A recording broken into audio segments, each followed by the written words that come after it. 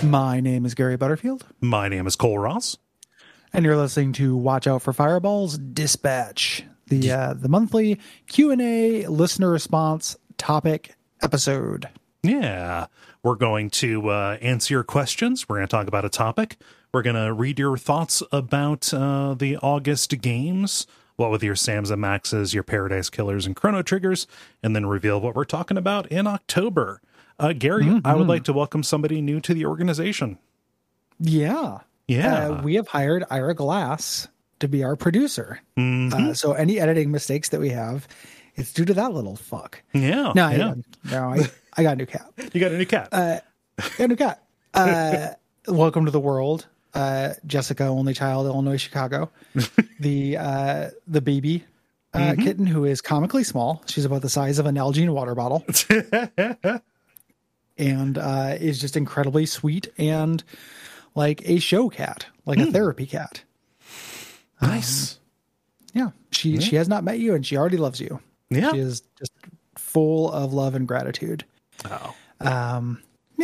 I'm really excited to have her around. Pocket is kind of adjusting. They kind of vibe together. Sometimes we'll just sit and stare at each other. That's good. And they want to check each other out, but they haven't synced up. Like where one wants to be checked out. You know? But I brought her home on Friday. We're recording this on Tuesday. And Pocket last night jumped into bed and like gave me my customary like licks and snuggles for the first time since Friday. So he's getting back to speed. That's good. That's good. Yeah, he's right now he's crawling into my recycling. Fun. So that's less good. But the first part was good. Oh, you mix polyethylene with polyurethane. she's trying. Yeah, you can't throw away caps. Actually, you can. You can recycle caps. You can. You can hit at that price point. You can recycle caps. I pay for recycling premium. It comes with a minor carbon offset. So Jessica, you will not hear her on the podcast, but you will hear Pocket yelling at her. Okay, because she has immediately taken over his cat tree. Right. It's just like girl bossing from the top. Yeah. That's what Dottie did to Greta. So it's just the way that it works. Do you, as a girl cat owner, are their nipples also kind of unnervingly like kind of pointy? Have you had that experience? Because I expect them to be softer than they are, but they're kind of like thorns. Only on Greta, I think, because she went through her first heat, whereas Dottie we scooped her out before that happened. So gotcha. Yeah, I think because your new kitty was a mama, I think that might be a thing. Yeah. As I mean, like it's pretty amazing. It's nowhere near as upsetting as Chris's pit bull, Lilith. She's got big old teats hanging out. Yeah, it's very fun. Animal udders are like no good. Better than animal dicks. Like in terms of like animal parts, I want to see there is like there's a hierarchy. But yeah, that's been real weird. Every time I pick her up, it's like there's like traction. Almost, it's like she's a Nerf ball. Yeah, like made for better grip with those little titties. So you get a good spiral.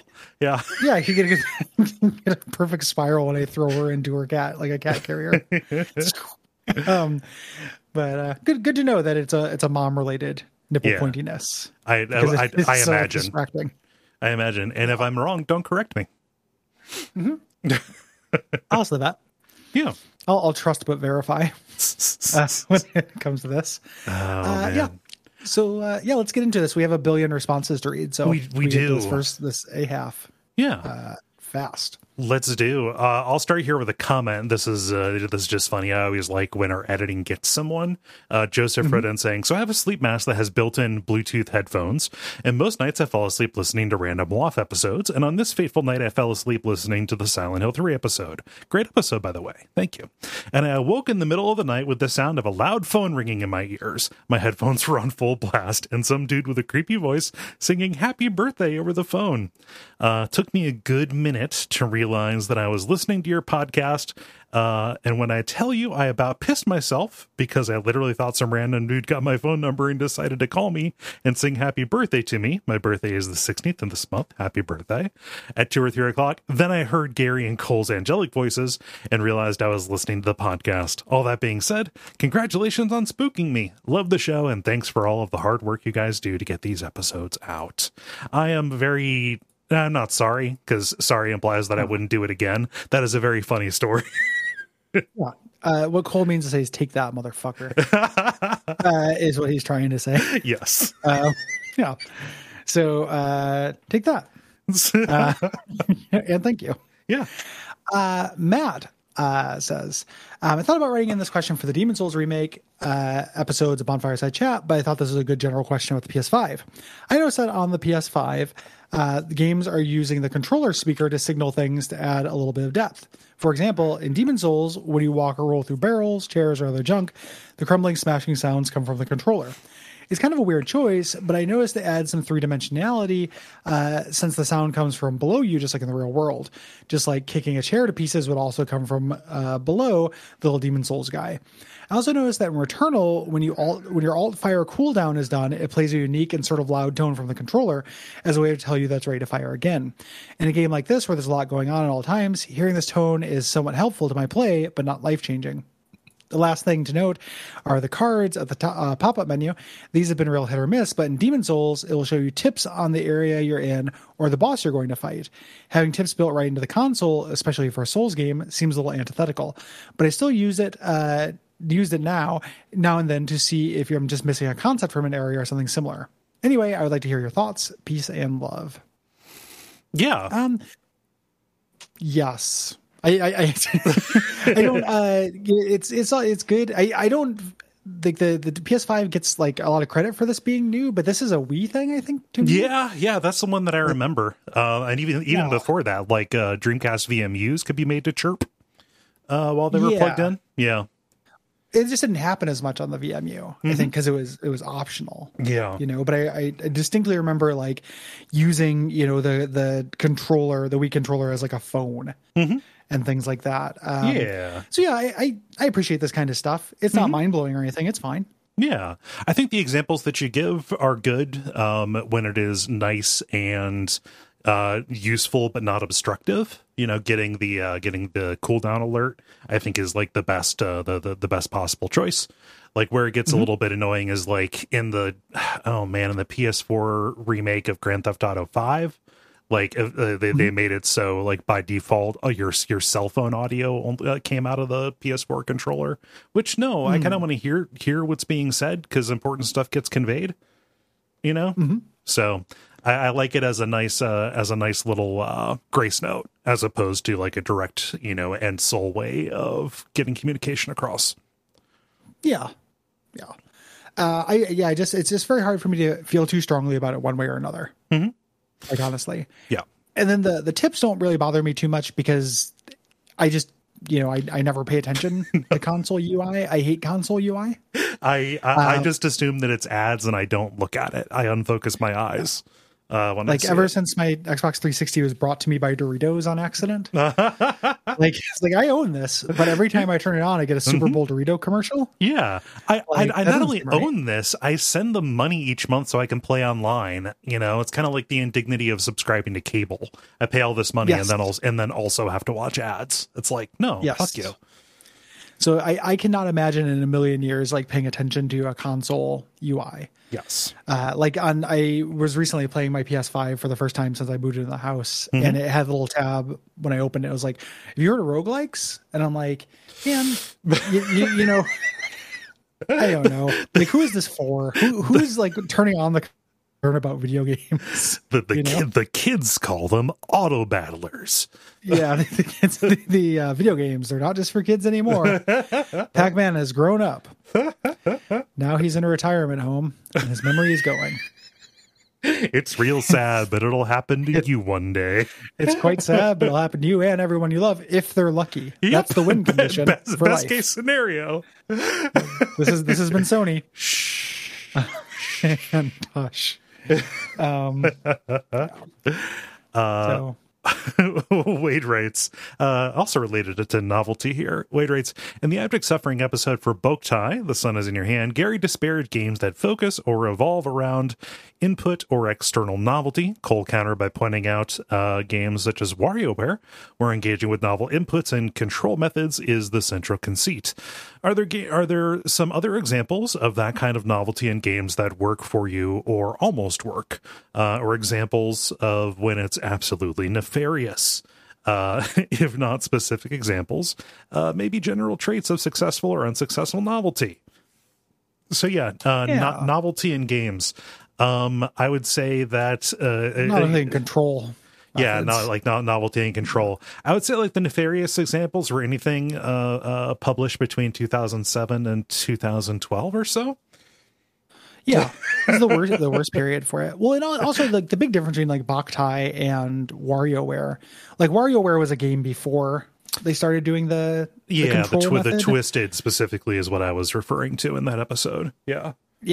Like you can do WarioWare without it. Mm-hmm. Boktai was just a shitty game with nothing to really suggest it or to recommend it other than that. Like I don't know what the appeal was going to be outside of that. So it can definitely be a thing that like can be better or worse. Yeah. I think. But like if you go back to like things like waggling to jump, or do the little bonus jump in Mario Galaxy, like things like that are just not very additive. Yeah. Is more what I was kind of complaining about, not when, not your Kirby's Golf or whatever. Yeah. And if you want to see like what a crater this can blast in a game, and this game has a lot of other problems, but like go back like on Twitter to when the Skyward Sword remake was released, and notice how many people are like, wow, like no way of controlling this works actually. And because it's a fucking horrible game. Well, it's a very bad game, but like the motion controls are only like one part of that, and that's all anybody talked about was the motion control problems with it. And now that those are now that those are addressed, it's still kind of like, oh yeah, oh no, but like people were even saying like, oh, because everything depends on which direction you slash your sword, and also because that takes primacy over camera control, which wasn't even in the original. What you end up with is like needing to hold down a button to free look, and like neither the what came down from people that I saw who were trying to force themselves to play this game because it was Zelda, literally just a flashback to 10 years ago, was that neither of these schemes actually worked, and so what you end up having is a product that has been compromised, and even before you get to like the severe pacing problems that game has, right? Yeah. All kind of on the altar of first adding in these novelty motion controls, and then trying to fix the problem that you patch them out. Yeah. Oh well. If isn't the consequences of my actions. One that I think is successful, and I was just thinking about this game because I was thinking about the weirdly limited Wii library. Recently, just like talking to Will about it, and just like, what a weird fucking software library that was. But I have a lot of affection for the Boomblocks games. Yeah. And those used, you use the Wiimote like you were throwing. One of the Boomblocks, and that worked really well. Mm-hmm. So there's a good one where the novelty actually worked. Like you were mimicking what you would be doing. Yeah. The pace wasn't so horrendous, where you were going to get really tired, like in a No More Heroes, kind of scenario. Yeah. That is a good example of that. It was like a nice balance between puzzle and finesse, Mm-hmm. Yeah. It did not require like a lot of precision, that the Wiimote couldn't do. Yeah. ultimately, I think that this is going to thrive the most in arcade settings. Honestly, you know, you get your paperboy cabinet, stuff like that. Yeah, all those things are good. Yes, like like a novelty arcade cabinet is such smaller of an investment. For you know that like I will 100% just throw $1 in it. Yeah. As opposed to, the $50 or $60 for the game itself, and then whatever in addition for the for the controller. The peripheral, yeah. Yeah. Craig says, "Hey guys, I've heard both Gary and Cole talk in the past about not having a lot of enjoyment from multiplayer competitive games. Apart from the obvious, in that it would really limit the show's output, what experience have both pushed you away from playing games this way? And conversely, what limited experiences have you enjoyed? Has Cole ever farmed the jungle in League of Legends? And how is Gary's Zerg Rush? Much love from Scotland." Thanks, Craig. I have played and had fun competitively. Team Fortress 2 when I was young. A little bit of Magic the Gathering Arena and had fun playing against people. A little bit of Left 4 Dead, even though I prefer to not play with people. Those have been my positive experiences. Yeah. With that. StarCraft, I love StarCraft. When I tried to play that competitively, that was something that pushed me pretty far away because it's an entirely different game. Yeah. No, I mean, so StarCraft was pretty disillusioning for me because, by the time that I got there, even when I was playing with friends, like people I knew, the meta had devolved down to big game hunters, no rush 15, pretty much. Yep. Was just that's what it was. It had completely devolved to the Final Destination, no items kind of deal. And, no matter what, the best strategies were found to rush toward battle cruisers or whatever. Like it just got completely degenerate. I've had good experiences playing multiplayer games, either competitively or cooperatively, like Team Fortress Classic. I was in a clan for that for a few years, back in like middle school, high school. I was in an EverQuest guild. That's not necessarily competitive, but that was, playing alongside a bunch of other people. But yeah, I would say that just those kind of just real calcified metas and I don't know, the commitment that it takes to stay competitive, those both kind of push me away. Yeah. Like cooperative multiplayer games are great. I play those all the time. That's one of my preferred ways to play. I just don't have any interest in beating strangers at things. Like I understand the challenge that a game designer comes up with will never be the same as like just another human mind actively adapting to what I'm doing. I don't play games for challenge in that proportion. I'm not that interested in proving anything. Like in a game, I know there are other reasons to do it, but I just don't get the feel good things. This is I saved this screenshot I saw that relates to this. The main thing that puts me off of playing chess is that there are 2,000 years of gameplay that hundreds of people with higher IQs than me have spent thousands of hours studying the history of. So much so that when I put a pawn forward, they say, I see you're going for the Bulgarian somersault. And then I try to take their bishop with my knight and they go, rookie mistake. You played the Frenchman's cumsock and in approximately 37 moves, I'll have won. That is the problem with multiplayer video gaming, competitive video gaming. The book. Like, the book. I do not want to play the Frenchman's cumsock on accident. You don't want to trip over a Frenchman's cumsock. Not an accident. If so, I want to be at like a very specific amusement park or something. Like, I don't want to do it just like in my daily life. Oh, fuck. Let's see.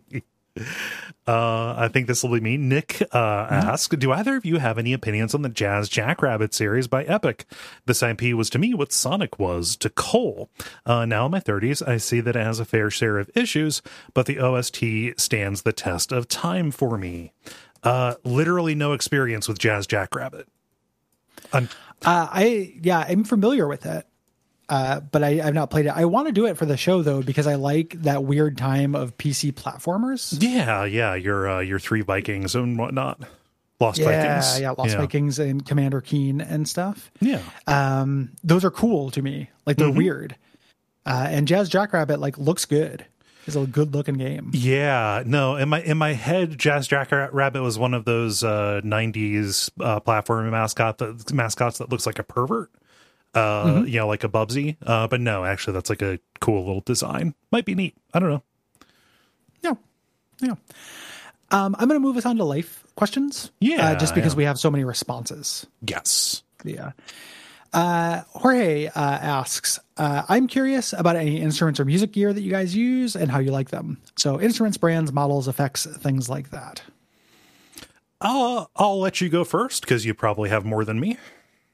I do, but I don't know the names of them. Oh, okay. So that's like I know that my two favorite keyboards that I use are a Roland Gaia, as a kind of an all-purpose synth, and then I also have SV1 vintage stage piano from Yamaha, which I literally is just like, well, what keyboard does Spencer Krug use? And then just bought that. Yeah, of Wolf Parade and Sunset Rubdown for people who are aware. Yeah. And then I have amps, but I couldn't tell you more than that. Yeah. And then I have a bunch of other keyboards that are kind of miscellaneous keyboards and then miscellaneous instruments. So like I have a melodica and I have a omnichord and stuff like that. But I don't, we talked about this before, whether it's like computer things or instrument things or anything, I don't like paying attention to models and numbers. Yeah, you're not a gearhead. Yeah. Not a gearhead. The information just doesn't stick in my head as to what they are.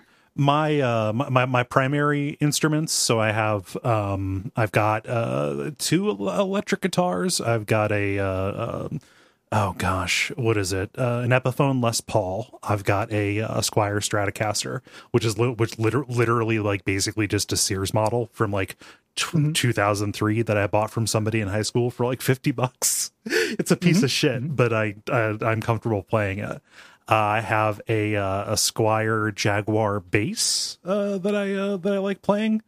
I've got a Vox amp, but I don't know like the model number or something like that. It's just a small little I think like 20-30 watt tube amp that has some effects built in.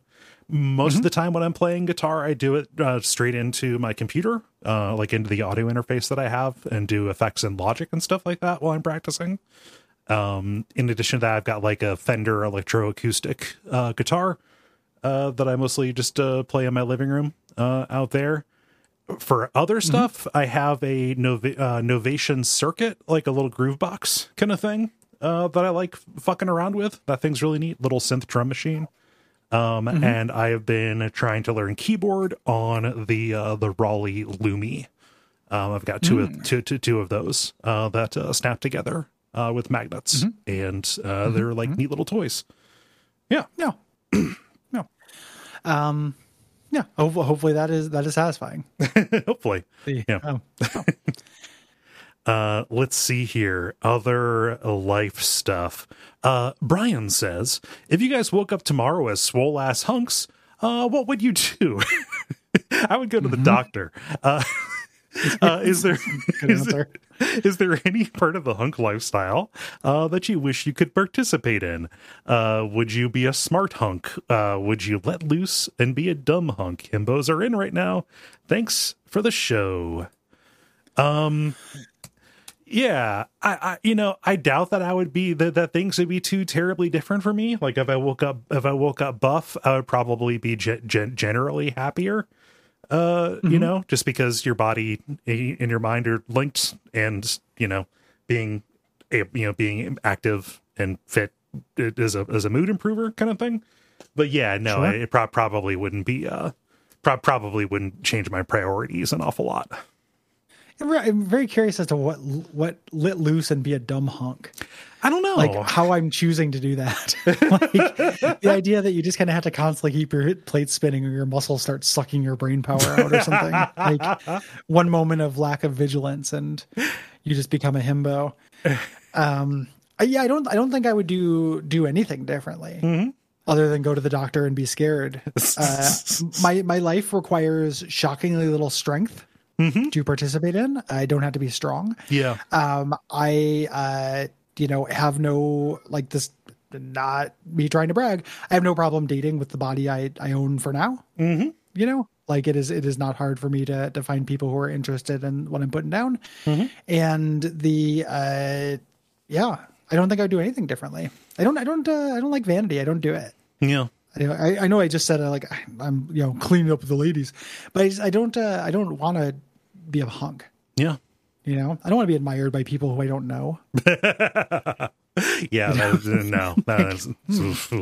Like the admiration of strangers. Drawing attention. Yeah.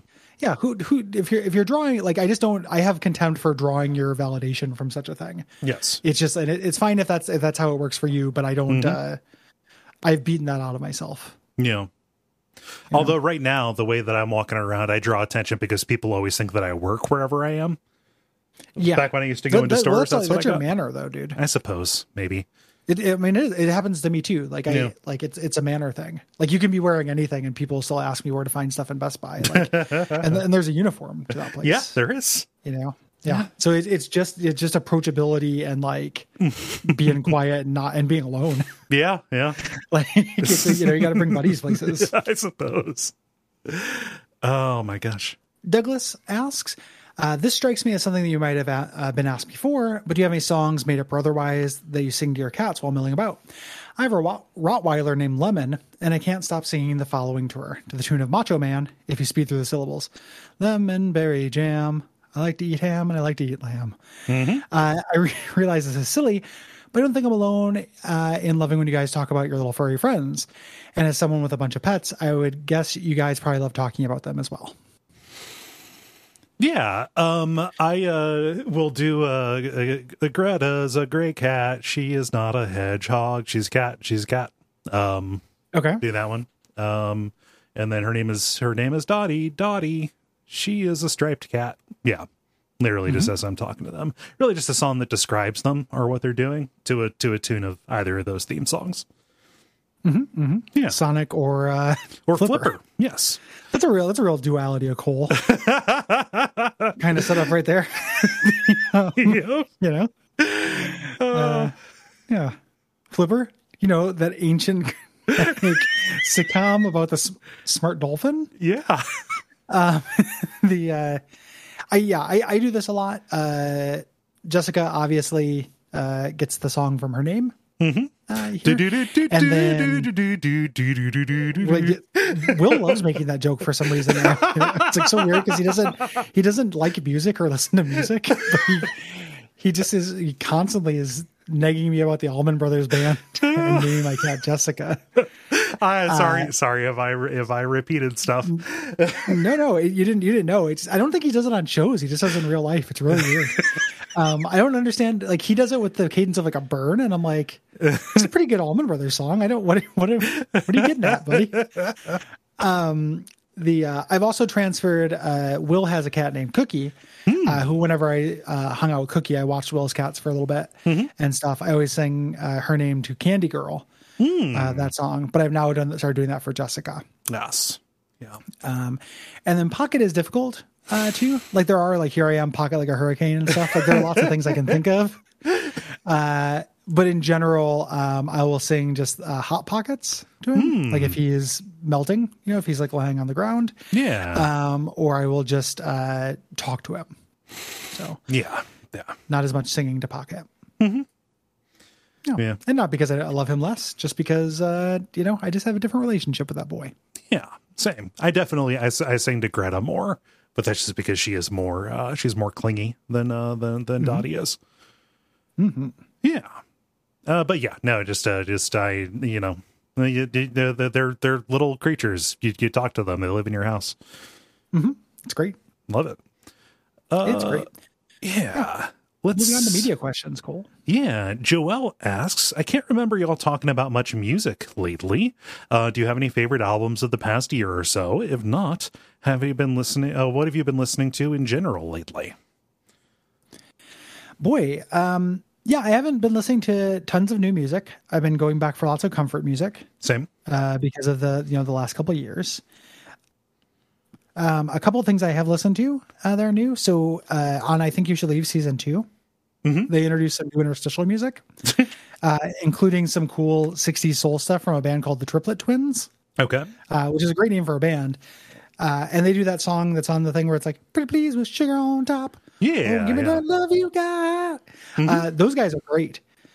So I've been kind of in like a 60s soul mode. Yeah. Man, there's way worse places to be. Yeah, that shit is fucking legit. Yeah, no, just I'll pull up just like a general like Motown playlist on Spotify and just let that roll. Yeah. Motown's fucking incredible. Yeah. And then, that transitions really well into like girl group stuff. So I'm kind of moving in that direction, but it's all ancient. And then in terms of a specific album, I'll do a quick plug. Andrew got me a Vinyl of the Month Club thing for a few months for Christmas this year. And I got into a band called Wells Fargo, which is an African band that does kind of like 60s garage music. And they have a record called Watch Out that's fucking incredible. And like nobody knows about these dudes. I mean, obviously people know about them because it was a Record of the Month Club, but I had never heard of Wells Fargo. And it is real good. Nice. So yeah, no, I is it spelled just like the bank? Really? It is spelled exactly like the bank. I don't know what the story is behind that. Yeah. That's probably like they're doing like a Jello Biafra kind of thing, maybe. Maybe it's not very subversive feeling. No? Okay. I mean, it's not like most of the songs are about like checking yields and stuff. Okay. It's not like unsubversive in that way. Gary, is this are you just listening to a YouTube playlist of a bunch of Wells Fargo commercials? Yeah. This band's really good. It's mostly ukuleles and hand claps and then like Lust for Life. Fuck yeah. You can be simpler, But they are that album is great. Yeah. Nice. As far as like new music, haven't listened to a lot of new stuff recently. The new Godspeed You Black Emperor is really good. Godspeed at State's End is nice. That came out in like 2021. I've got like networked speakers around the house, so it's fun to just fill every room with apocalyptic post rock, which is nice. But like as far as like things I've been on a jag of recently, I recently was reminded that Hedwig and the Angry Inch is an amazing movie that it had been forever since I had seen. So that soundtrack has been on spin for basically 2 months now. It's good stuff. Yeah. So those are kind of the big ones in addition to all my usual bullshit ambient stuff. Nice. Yeah. Maya asks, I'm on a dumb question kick. So can we get a numbered ranking of these motherfuckers? 1, Dracula. 2, Frankenstein's monster. 3, the Invisible Man. 5, the Wolfman. Or 4, the Wolfman. 5, the Creature of the Black Lagoon. And 6, the Mummy. Thanks for all the shows. I moved, and now y'all are my only friends that I can talk to about games and media with. Oh. Thank you. Yeah. So rank those motherfuckers, Cole. Rank those motherfuckers. 1 obviously is Dracula. Same. I'm with you. Gotta do that. 2 is probably gonna be the Mummy. Okay. I'm going to go along with you just so this doesn't take a million years. Yeah. So my number 2, I think, is going to be the Invisible Man. That's sex pest, huh? Yeah, that's because he's scary. Yeah, I suppose. Okay. Fucking scary. And then also League of Extraordinary Gentlemen does a lot of heavy lifting with like what kind of person that would make. Gotcha. Okay. Let's see. 3 would probably be Frankenstein's monster. I like a Frankenstein's monster. I'm going to go with you on that one. Yeah. You have to pause so I can join you. So this doesn't take a million years. Sorry. You see, if I don't spend all this time, if I have to explain all this time, if I do all this time explaining it, it's going to take too long. Yeah. Cole. Okay. So if you pause in between each thing and let me do mine, we only have to do the thing once and it won't take as long. Interject. Okay. No. So what's your number 3 then? What's your number 3? Oh, also Frankenstein. Like I said. See, and this is how we save time. This is how we make this question go by quicker. Gotcha. Okay. My number 4 would probably be the Invisible Man. Okay. I'm going to put the Creature of the Black Lagoon there. Okay. Don't know a lot about him, but I like Innsmouth Fish Monsters. Yeah. 5 will be my Creature from the Black Lagoon. And 5 for me is going to be the Mummy. Okay. And that makes my number 6, obviously, the Wolfman. Yeah. I do not care about the Wolfman. Yeah, I don't care for werewolves as stories. I think that like the coolest that they get is either The Wind Through the Keyhole or Gabriel Knight 2. Those are the only two real werewolf stories that I like. So, yeah, Resident Evil 8. Oh yeah, I suppose that's really it. Yeah, with you. Let's see. Cassie writes, "Hey guys, over quarantine, I've become fascinated by the Postal series, being exposed to the franchise entirely through the videos of extremely good YouTuber Civi11. While I completely understand why most sane and rational people would be actively repulsed by a franchise like Postal, I can't help but find some sort of entertainment value in these games. Ultimately, my question to you guys is this. Do you have any pieces of media that are morally reprehensible at times, but you think have some good core ideas?" I don't know if I would say reprehensible, but there's lots of stuff that I like that is, not great. Problematic. I love Duke Nukem 3D.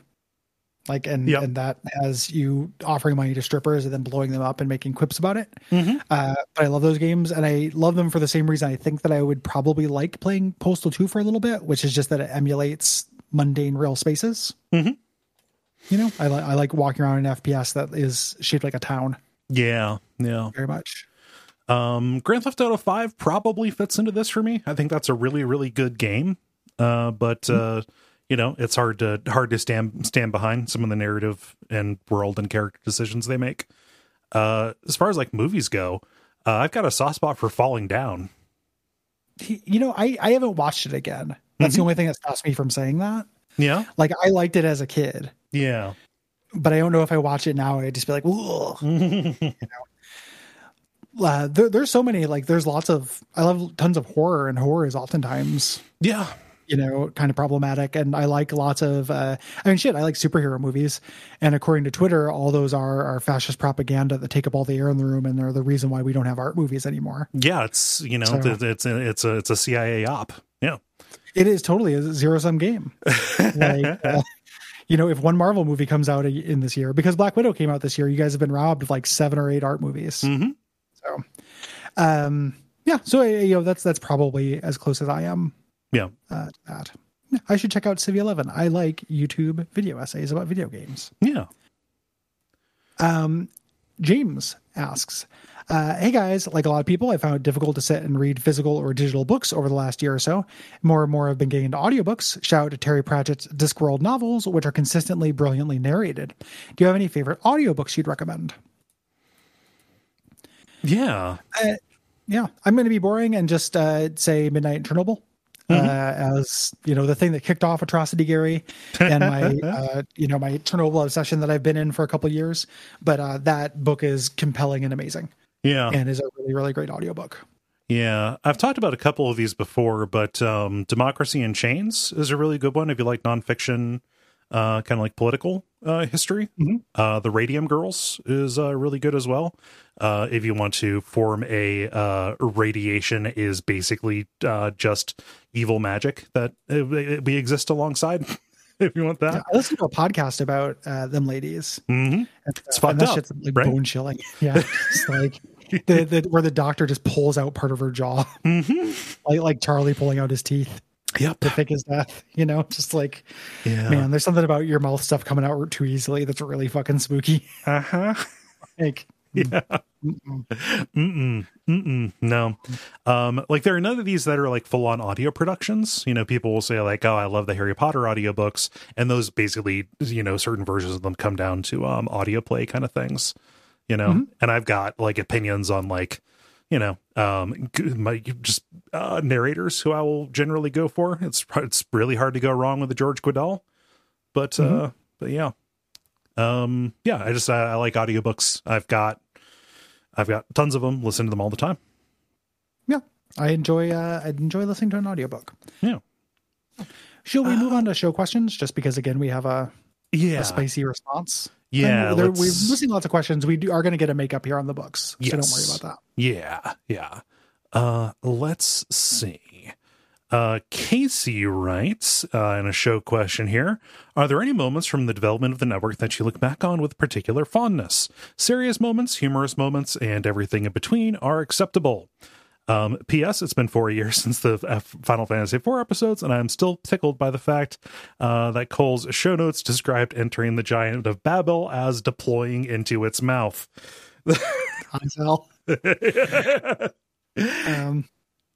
Yeah, I don't have any serious moments that I remember. I've said this before, but a very fond Coleism I have is the summer where we both discovered cummies.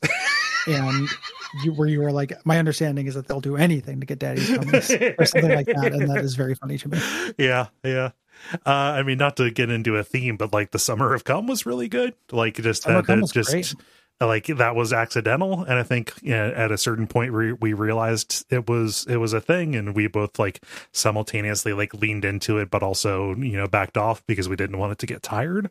But like that was like a particularly energetic and fun string of episodes. Yeah. And then just like, I don't know, those inflection moments, just like, I think Abject Suffering unlocking for us ended up being a good thing for the entire network, really. Just in terms of relaxing the energy and getting a little bit more punchy. Yeah. Agreed. And then like live events and stuff like that.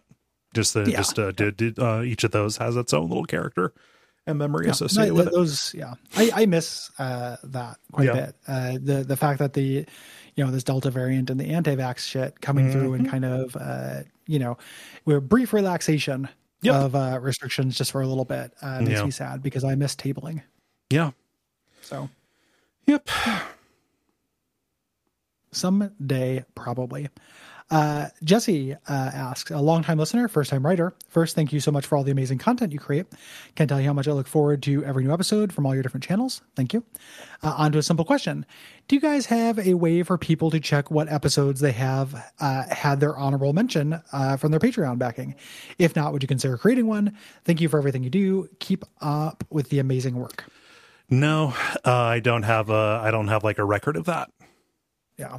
And I'm not saying this to be mean or ungrateful, probably would not make one. It would be a lot of work. Yes.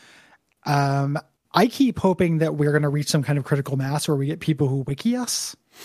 Yeah. We that Adventure Zone fandom. Yeah, we had that. We had that for a while, but it just ended up ended up kind of dropping off, I think, because it's a lot of work.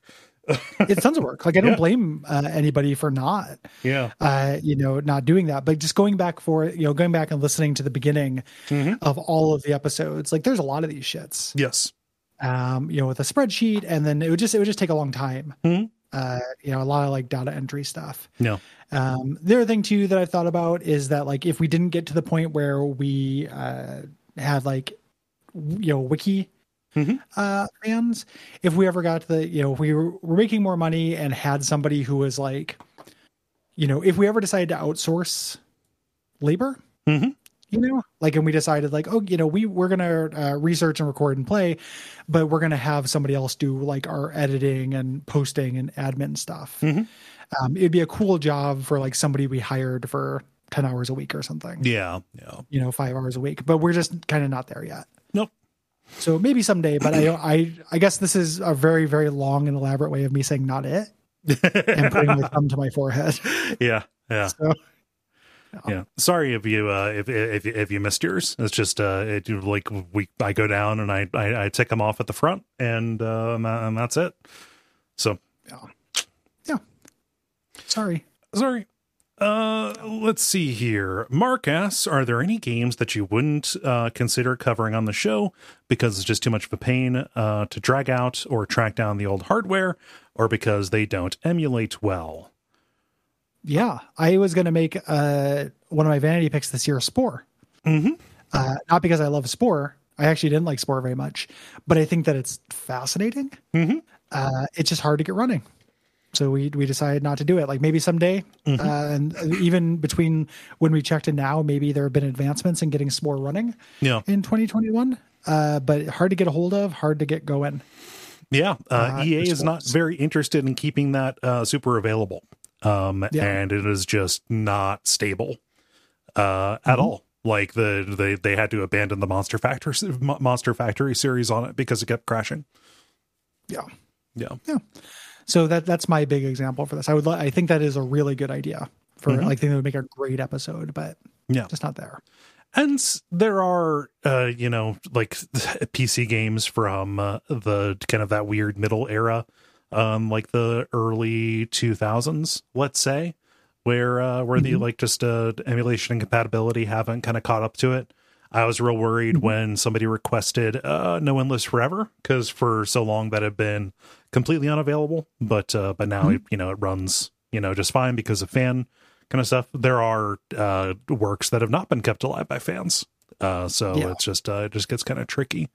That is more concerning than, like, I don't know, going back to a like, oh, we're going to do like a Jaguar game or something where the emulation isn't quite there, but also like there's not that many games for it, Yeah, it mostly kind of self-selects, because old console games that are rare, that are hard to buy, we don't mind emulating. Correct. So if we decided to do some rare ass PS2 games, that's no problem, because it'll probably emulate. I'm guessing that like something that will become a future thing are like Xbox 360, era games. Like up until a couple of weeks ago, we wouldn't have been able to do Scott Pilgrim versus the World, right? Like, or a couple of months ago. Yeah. Now, if we want to do that, we totally could. But for a while, that would have been in that scenario, and that's a cool game. Like, it would be worth talking about. Yeah. Yeah. PS3 games are probably going to fall into this valley for a while until emulation catches up to it. Yeah. Yeah. Very soon. Jonathan says, have you considered doing a sequel podcast to Monster, my podcast, where you talk about your favorite adventure modules? I'm just wishcasting, but I mostly just want to hear you guys dunk on Strahd. I read a lot of these, but I don't know whether I read enough of them to do a show about it. So I have not considered. That's pretty much where I'm at too. Also, my source for these dried up, so I am upset. Me too. You know what though? I managed to download all of the Shadowrun ones before that happened. Oh, you did? Nice. I put off doing a similar download run, and then it just went away. So it's too late. Well, it's like when they said you're going to be able to meet Sheriff Lobo at the mall or whatever. Was it Mr. T? Mr. T at the mall. Yeah, it was Mr. T. Yeah. They never should have canceled that show. So that would be really fun. And also, there's kind of a weird lack of this as a niche. I found a couple of people on YouTube who go through old modules, but it's surprisingly rare. Yeah. I wish there was actually like a lot more of that. The one that I recommend is called DM It All, who goes through a bunch of classic Lego modules, like the big old prestige D&D stuff, and kind of talks through them. Nice. And that's absolute like dork fuel. Put that directly in my veins, like gummy and vibe before bed shit. Nice. Like appointment watching. DM It All. Yeah. It's a good name for a channel. A very good name for a channel. Yeah. I'm going to do one more show question here, and actually this is going to be pairing up two of them because they're real similar. Okay. Cinderella Fass, are you planning on releasing Ductionary Volume 2 anytime soon?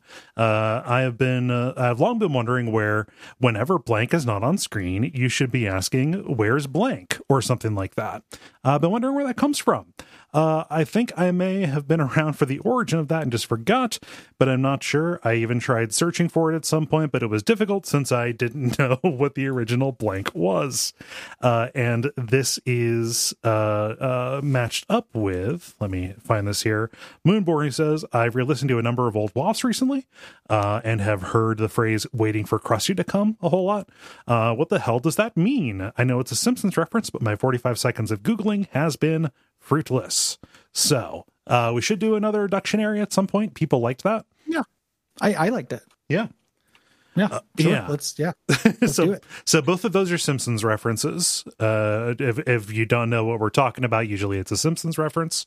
We're going to keep doing this till we die. It's fine. Whenever blank is not on screen, you should be asking, where's blank? Is from the Poochie episode of The Simpsons, where Homer got a job voice acting Poochie the dog, a new character on Itchy and Scratchy. People hated the character, and Homer walked in with a list of like suggested changes, all of which made the show more Poochie centric, including pitching dialogue that whenever Poochie isn't there, like we should really be calling attention to the fact that Poochie isn't there. Yes. Fireworks Factory is similar. Millhouse is watching that episode of Itchy and Scratchy. They're both on the same episode. Yeah. Watching that episode, and it begins with Itchy and Scratchy going to a fireworks factory, but they get waylaid by an errant Poochie, and they never get there. And Milhouse is furious about it. He's madder than he's ever been in his life. He's furious because the fireworks factory was dangled and then never delivered on. And nobody asked about fireworks factory, Gary, because Krusty's gonna get here. You'll see. Oh shit! So similar, but they mean similar things. Though, they do. Whereas the fireworks factory is about disappointment with something that was dangled. Like Krusty will get here, or waiting for Krusty to come, as a reference to the Camp Krusty episode when they went to Camp Krusty, themed after Krusty the Clown, and Bart held out hope that Krusty would show up and spend the summer with them, but because Krusty is mercenary and without scruples or ethics, he basically just left them hanging for it. And Bart was the one who held who kept on holding out hope, saying, "Oh, Krusty's going to get here. You'll see." I would argue that Krusty was also dangled in front of him. Yes. And that, like, they're different tones. Like Milhouse is angry and Bart is hopeful. Yes. Yeah. But shit, I don't know why I just like incepted the fireworks factory into it, but yeah, hey, bonus mini. Lightning round. Zach asks, how'd you guys meet? Something Awful forums. Yep. Next, bam. Paul asks, in your opinion, what are the best foods for slopping up? And conversely, slop it up, boys. And conversely, which foods should never be slopped? If you try to slop up a food that's already sloppy, I think that you should be drug tested. Like, when you say slopping up, do you mean pouring water on? Yeah. Okay. Yeah. That's what I think Paul is saying. For some reason in my mind, I think I got sopped up, and I was gonna be like, "Oh, gravy, duh." Oh, yeah. But it's in terms of slopping, I don't think you should slop. Yeah, let's slop them up.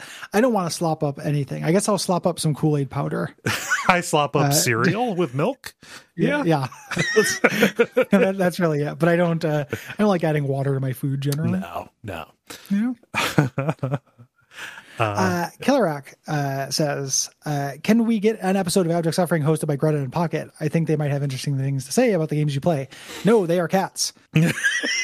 they make very all the noises they make are very similar, and they are not words. And they can't edit. They can't edit for shit. No thumbs on a cat. Let's see. Too many. It's weird. Yeah. Like you get that weird do thumb. Alex writes, what's your favorite useless novelty controller? You're going to expect me to say the Resident Evil chainsaw controller? No. But you're going to say the slime. No, not even that. The Wu-Tang PlayStation controller. Oh, yeah. Interesting. I'll say the slime, because the slime works as a little slime statue. Yes. Which is cute. Even though, man, the plastic they made that thing out of, I moved that across country when I moved out here, and the whole thing became like gummy and tacky. Ooh, yeah. In this like disgusting way. I ended up like actually throwing it away because it was so like unpleasant to touch. I know exactly what you're talking about. There's like that weird little off-gassing or whatever. I have not found anything that is able to like recondition that plastic and clean it up. Yeah. Disgusting. It was like the sphere from Torment. Like that smells of rotten eggs and is like kind of tacky to the touch. It's exactly like that. Yeah. Thing is nasty. Yeah. The funny thing about the chainsaw controller is that it is such a bad controller that it also kills Leon Kennedy, just like the chainsaw in the game does. Yeah. Just on accident, he just does it to himself. Yeah. Think this is you, Gary. Oh. Is there any game that seems to be tailor-made for you, but you can't get into for some reason? I don't know. That's tough. Yeah. 100% there is. It's just, I'm just on the spot. This would almost be like a fun topic if we gave it some thought in advance. Yeah. Yeah. You know, like things that just, because there's lots of stuff, but it's very hard, like absolutely on the spot. My initial answer to that is, Pathfinder Kingmaker. Oh, but I still want to go back into that. Yeah. You know, I still want to give it another shot, but it just didn't hook me in the beginning, and I was like, Yeah. I promoted that to a topic prompt on the spreadsheet there. Yeah. Let's think about that. I think that'd be fun. Yeah. Cinder Alf asks, how do you feel about Frasier? And then, what are your favorite sitcoms? I like Frasier. Frasier's good. I watched Frasier, but I don't like sitcoms very much. I don't remember very much about it. I'm sure it's fine. Yeah. My favorite sitcoms are like the ones that aren't very sitcom-y, so like The Office and Seinfeld and yeah. Parks and Rec. I don't like a traditional sitcom. Yeah. Favorite classic sitcom is Taxi. And then I've also got a soft spot for the Drew Carey Show. Mm-hmm. Yeah. Tom asks, if you could have any video game character guest co-host one of your shows, which character would it be and which show?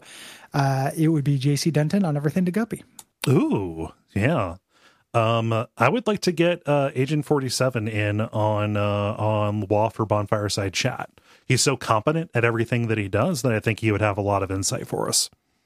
The idea of him just being an ultra competent podcaster is very funny to me because it's so contrary to his personality. Mm-hmm. Like it'd be very fun, but yeah. I mean, so Gabriel asks, I know that you guys like to game just for fun, as you should, but and are not the competitive types. But what games would you say you are particularly good at? I am really pretty good at The Binding of Isaac. Mm-hmm. I started getting prepared for it in advance and everything. I'm reminding myself I'm excellent at Darkest Dungeon. It's been really fun to share that knowledge and guide people through it. And I was like, wow, the hundreds of hours I put into this, like all this stuff is coming back to me and I just understand this. It feels really good. Mm-hmm. I am not like, you know, making YouTube videos and posting high scores and stuff like that, but I think that I am, or at least at one point was very good at Rock Band, specifically the drums. And I got a lot of enjoyment out of getting 5 stars on really hard songs, and continue to still be good at the guitar stuff when I pull that out and play it. Love a rhythm game. Yeah. Mm-hmm. Yeah. Is this me? Yes. I'm taking it lightning round. What is the Games Club? I've been listening to for years. I don't think I ever noticed the origin of the introduction, a Games Club podcast. Am I in the Games Club? If not, how do I join? Just like a book club, but for games. Yeah. Just you do the same thing and you talk about it. The Besties, the podcast, the game podcast that former Polygon people did/do. They had a format change and they started calling themselves a video game club podcast, and they had like a whole bit about, is it a book club but for games? Is it a game club? It's like, you guys are horning in on our shit, guys. Horning in our shit. Yeah. There's also like Rebel FM did that. Yeah. As well early on in the post GFW radio thing. Yeah. Except their format was more like, hey, we're all kind of playing this around the same time, but we don't know where we're at in it. Yeah. You know? So it only kind of worked, I thought. Yeah. No. And then finally here, Holland Hume, hypothetical question. How do you think the network would be affected if you guys got married to each other? I think it'd be worse. Yeah. We already work together. Mm-hmm. If we had to live with each other and we're both like need a lot of alone time. Yes. And stuff. I think that we would be more annoyed with each other and generally shorter. Yes. Yeah, definitely. And that is nothing specific about Gary. That is literally just me not getting along well with people. Yep. Yeah. I think that, even like I like you a lot, but boy, I think that'd make the show worse. Yeah. I think that I would just have to stop doing the network and then we would just be husband and husband. And then I would podcast with somebody else. I'd have to leave the house and go to a place and everything. Yeah. Yeah. If it was just like a thing on paper, for benefits or whatever, and it didn't involve cohabitation, it would probably be unchanged. But if it did involve cohabitation, and being anything more than friends, that would be weird. Because romantic feelings for you. Neither of us are homosexual. Yeah, I mean, I'm not sexually attracted to you, and then also romantically attracted to you. Yeah, it'd be weird. Yeah. So is it a second edition of Wish that went wrong? what happened? You know, coin flip kind of thing. Yeah, somebody else had a monkey's paw, like it, you know, just like, oh man, this podcast I like would be better if these guys loved each other, like that. And then it got worse because Tales from the Crypt reasons. Yeah, you know, yeah. So if it's an on paper thing, whatever. If it involved cohabitation or anything more, no, that just it would go away. So. Hope it never happens. Not even a gay panic thing. I just don't think it's you know, there's not every time you reject something that's against your sexuality is it like a panic. Yeah. You know, it could also just be like, I'm just not interested in that. No. You know, it's not homophobic to just not be down for screwing dudes. Yeah. You know, or just having like, it's not homophobic to be straight inherently, regardless of whether like reactionary shitheads think that. Yeah. That's what they're being told. You know, so. Oh, like, man. Yeah. Moving on to our topic for this month. Scott Jarvis asked, and he has two topics, but we're just going to talk about one of them. What makes a good crafting system? Lots of games have one tacked on because it's expected, but have any games done it really well where it's strictly additive? And I think this is a good time to do this in the wake of Horizon Zero Dawn and Prey. Yeah. You know, in kind of the crafting corner. That we're in. Yeah. Yeah. And with games coming up that have like light crafting. Yeah. So stuff kind of, you know, built in. It's no secret that we're going to be doing Resident Evil 8. Like we're going to be announcing that this episode. So October's premium episode is RE8, and that has a weird little crafting system. Kinda. It's weird because like, you know, you end up with like, okay, it's called crafting. And I think that is kind of like an overall umbrella that is thrown onto a bunch of different kind of systems. Some of which, like in Prey, kind of boil down to alternative currencies, or like in Resident Evil, it's not so much crafting as it is just like rewarding you for finding particular combinations of items. Like it's just like a different kind of currency, right? Yeah. Well, there's different, even Resident Evil 8, they use it in different ways. Yeah. You know, like the way it works for treasures, like the fact that you can combine treasures does like a neat risk reward thing. You know, I can sell this for quick cash or I can save it for more cash. Yeah. And that's kind of crafting adjacent. And that ties into a more traditional crafting thing, which is taking something that just would be an upgrade and splitting it into pieces so you have more findables in the world. Like if I am not, you know, I'm not going to find this sword, I'm going to find, you know, 3 pieces that make a sword. And that means I can now have 3 new hiding places. Yeah. And encourage 3 places to explore rather than 1. Like that's one form of crafting, you know, that you have in video games that's used. And then the more traditional kind of Minecraft, you know, way of crafting where the entire game is based around it. Yeah. Like you are gathering junk and then making stuff is kind of the game. You know, so it's important to kind of differentiate terms. And like one of those has leaked into everything and the other one is more, you know, specific. Yeah. Like, hey, don't starve, you know, like survival genre games. Yeah. Yeah. Things like that. You know, another example of these, and I think that this might actually be a little bit of where some, you know, a lot of this kind of like came from because so many design practices boiled over from MMOs into kind of like Gen Pop a little bit. I mean, crafting was a thing going back to like Ultima Online, right? Yeah. You know, or like EverQuest or what have you, you know, where it was professions that you could have. And they were, you know, skills that you got, and, you know, practiced with materials that you found, in order to, both improve those, but all, you know, improve the skills and make better stuff, but also like make yourself useful to other characters, right? You know, give yourself a boring job where you worked for less than minimum wage, except the money wasn't real. Yeah. Or, I mean, just dragging icons around so that your guild can have good buffs for the upcoming raid would be the other kind of thing. And that like came in alongside other kind of profession kind of stuff where people would actually like sell transport. So back before there was like fast travel and EverQuest, you could use either a druid or a wizard. A druid or a wizard of a particular level was able to cast teleport spells. And it was neat because druids could like warp you to like different Stonehenges around the world, and wizards warped you to different kind of things, like little towers, which was neat. Mm-hmm. So you had to like know based on your destination who to look for, and people would be like posted up and say like, oh, I will warp you for X amount of gold and stuff like that. Or you would have like, somebody who would post up able to cast the spell that would increase your your movement rate. Like posted up outside of like city gates and stuff like that.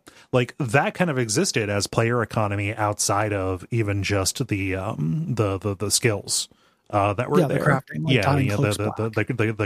crafting kind of stuff. So I think the original point, I really just felt like talking about EverQuest, but the original point is like a lot of that just kind of came from these other external economies in MMO stuff, and people are like, oh yeah, like that's engaging to folks when they play these games. Let's have it spill over into these single player kind of experiences. Mm-hmm. With the more traditional crafting that is kind of bled into everything, I think that there are two purposes you get from that, one of which I think is additive and one that isn't. Mm-hmm. And depending on which one of those you're leaning on, I'm more likely to like it. Mm-hmm. So if it is just your parts are in different spaces, gruffle the world more. Mm-hmm. I don't really respect that so much. Like I like exploring and I like extrinsic rewards for exploring, but the way that the way the games tend to do it, going into little side paths just to pick up things and say like Remnant, just to use an example of like a proc gen, like a non very authored world is not super fun. Mm-hmm. To me, just kind of Roombaing that. So, dislike that. What I do like is when they have different purposes. So what you're doing is you're grabbing a bunch of different materials that can give you a lot of freedom in essentially like build. Right? Yeah. So, a really good example of that just from recent, like things we've done relatively recently. Like I think The Last of Us does that really well. Yeah, I was going to hold that up as a really good example of that because the space is constrained, right? You pick up like 5 different raw materials, and they've got the different combinations that are pretty limited. And they interface really well. Like it's, do I want a firebomb, which will potentially save me a bunch of damage, or do I want a healing kit? Mm-hmm. It's always a meaningful choice. Yeah. The other, you can also, I would say that dovetails a little bit with how Prey uses it, where you're also making similar decisions. Like, do I want a upgrade or ammo, or do I want a healing kit? Yeah. Prey also does it in terms of a shop. Like it allows you, to do the same function as selling junk and buying new stuff. Yeah. Which I like. And so that it supports build in that respect. Like I'm playing this game, the Q beam is just not interesting to me. So anything I get that's related to that, I'm not going to spend any time. I want to launder that into stuff that supports my build. So like when crafting supports player expression, is when I like it.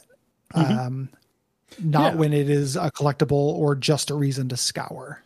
Yeah, I think like player expression, another way to put that, or, something gets to something that I value about it is, the choice is meaningful because there are trade-offs, there is scarcity and there is opportunity cost, not just with what you decide to do with what you have, but like how rigorous are you going to be in, scraping stuff up. Right. I think that this works really well, like in, again, Last of Us and in Prey, where there is a general sense of privation, at least early on. Last of Us kind of rides that throttle a little bit more because it is a more kind of, I think, intentionally paced thing than Prey is. They're keeping you they're more linear. Yeah, it's much more linear, and just like generally it's kind of keeping you to where you only have 2 or 3 of anything at most. So you're kind of always always making those kind of individual trade-offs. Where it starts to get feel a little bit meaningless is when you get into like armor crafting in The Witcher 3, or you get into Horizon Zero Dawn, where either it kind of doesn't matter what you've picked up, you know, because you're just gonna, like, in The Witcher 3's case, like, go and buy whatever ingots you need to launder up to the, you know, to the materials that you need to craft the piece that you're that you're looking for. So like every individual piece is fungible, or everything is so completely non-fungible, like in Horizon Zero Dawn, where you're not making a choice of what to do with the bits and bobs. Each of those bits and bobs kind of just goes to its own individual thing, and never shall the resources they draw from, intersect. You know, with like a couple of exceptions of like, well, no, like even with potions, like, you know, a particular kind of potion is like, do you want to make the strong one or the weak one? And, you know, if it's a health potion, it uses this kind of meat or more of this kind of meat. Yeah. you know? It's how much time are you spending between quest? Yeah. Grufflin. You know, like The Witcher 3 is probably my favorite game with that system in it. And it's entirely in spite of it. Yeah. And the frustrating thing is there are cool authored quests behind getting the recipes. Yes. For those armors, and they should have just given you the fucking armor. You know, and it's engaging in the split thing, because you have to get all the recipe bits to build all the parts of the armor, right? Like you do the quest that's like the cat armor set, or whatever, cat style, and you have to go get all 5 pieces of armor for that. It's just to add in more excuses. Yeah. Like that being one authored quest that took you to a cool place and gave you the armor at the end is significantly cooler to me. Agreed. You know? Yeah. And it's just through volume that it ends up not making that big of a difference. Like you're spending most of your time doing other stuff. And if it needs to be very good. If it needs to be a compromise where you want to have the split, like maybe you find the armor in a degraded state, and then you have another quest that you do with, you know, after you bring it to the blacksmith, you know, to where you have to go and find the other stuff, you know, like use it as an opportunity for more things, as opposed to like emptying out different vendors from around the world as you fast travel. Right. Exactly. Like, oh, I can't forge this to you because I'm too distracted because there's a griffin. Yeah. Like in the crawl space. You know, and you have to figure out whether it's a ghastly euphemism. Ghastly euphemism, you know. Or, you know, just put the individual pieces of armor in the spot, which is still a little annoying, but rather than the recipe for the individual pieces of armor, which you then need to go and have crafted, is just tedious. Yeah. You know? I don't know if this is blasphemy. I think that this would have been actually a good answer for the above a little bit. I keep wanting to like games where closer to like the Don't Starve model. Oh yeah. Where the crafting is the game. I don't like that.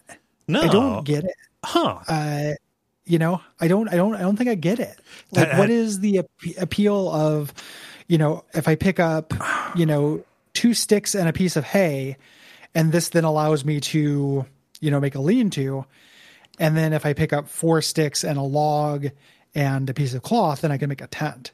Yeah. So you know, just having to go to the workbench and do that work. Was there ever a point in the past when you did enjoy those things? Like, did you have like a Minecraft phase or anything like that?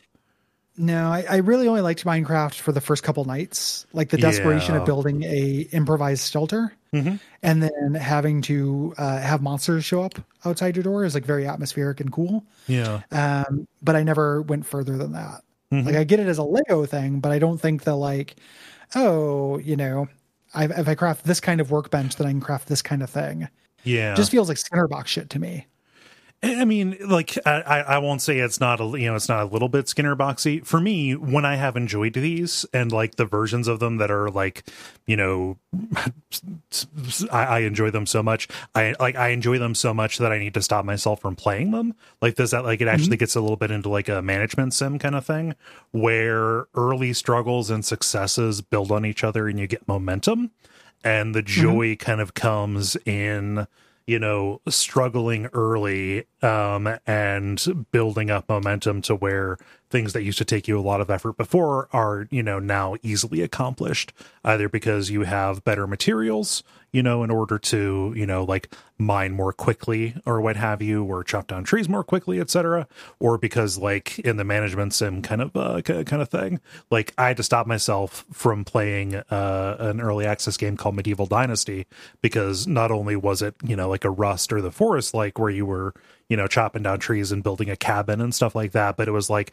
oh, you're going to build a town and like hire people to like work the bar and stuff like that. So like you go from literally having nothing and, sleeping under the stars to being a mayor of your own little thing. I think that it is kind of the overall difference between struggling and scraping to survive and then thriving and having all of that sense of growth, is what appeals to me. Yeah. Setting up systems and stuff. Yeah. I get that, but that's what the part that I think feels Skinner boxy. Mm-hmm.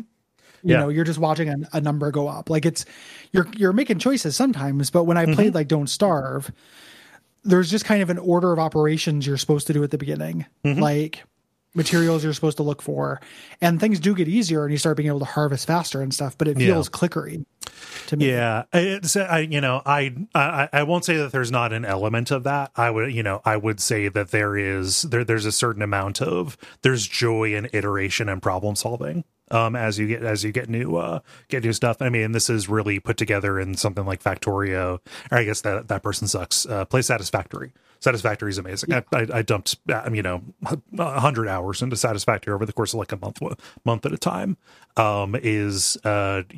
Building your system, figuring out how stuff works, figuring out the rules, and then like optimizing it. The joy is in the optimization and kind of like learning how the stuff fits together. That I think is where it gets to be something more than just kind of like a clicker kind of thing, because it does require a lot of input and strategizing.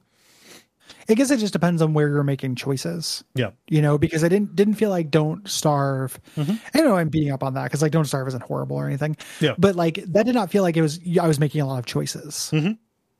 It wasn't about me making the layout or anything like that. Like I understand with a Satisfactory, like you are, part of that is the joy of just efficiency,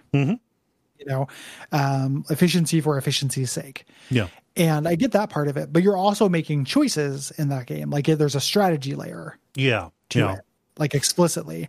It's not just a linear, this workbench allows me to do tier 1 upgrades. And if I put together a couple of those tier 1 upgrades and find a rare material, I get a second workbench, which allows me to make tier 2 upgrades. Yeah. Like that feels like Skinner box shit. Yeah. It's whether you're making choices, I think, is what makes that type of crafting system good. I have bounced off of Don't Starve, despite really enjoying like the aesthetic of it. Like I think that team does really good work kind of generally. I think that Don't Starve in particular suffers from a much longer, I think, runway to the point where you're going to be making interesting choices. I think maybe. Yeah. Like maybe I'm not getting there. Yeah. I think that it kind of requires a lot more investment before you reach the point where it is, kind of a prescribed, like in Minecraft, it's the, once you get past the first couple of nights, like those are going to be roughly the same stuff that you do in every particular order. It feels like it takes a lot of, in my experience with Don't Starve many years ago, it felt like the runway was incredibly long. Yeah. I mean, if not Don't Starve, like Terraria, right? Terraria is very fun to go on these expeditions. That you're doing. So the reason is there, but what I'm getting is a loot mill. Yeah. Like I'm getting a series of materials of sword that are plus one increments over the last one. Yeah. So to me, it's when crafting dips into that. Yeah. That it gets bored. The other half can still be good. Like I like doing the expeditions and Don't Starve. I thought it was fun to just explore. Yeah. The area, but like I didn't spawn on an island with gold. Because there's no gold, I can't do the higher level inventions until I can find some. So I just have, here's the optimal order of things to make these numbers go up in the beginning. Yeah. It just kind of bums me out. Like I hate Skinner boxes, man. Yeah.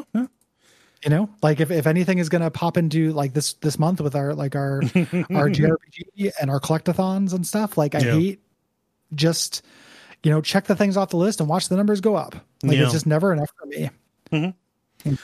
So I mean, we'd be a little bit remiss. Neither of us really have a lot of experience. Like we've not fallen into a Rust hole or a DayZ hole, Ark Survival Evolved, like any of those where crafting intersects with either cooperative or competitive server based play.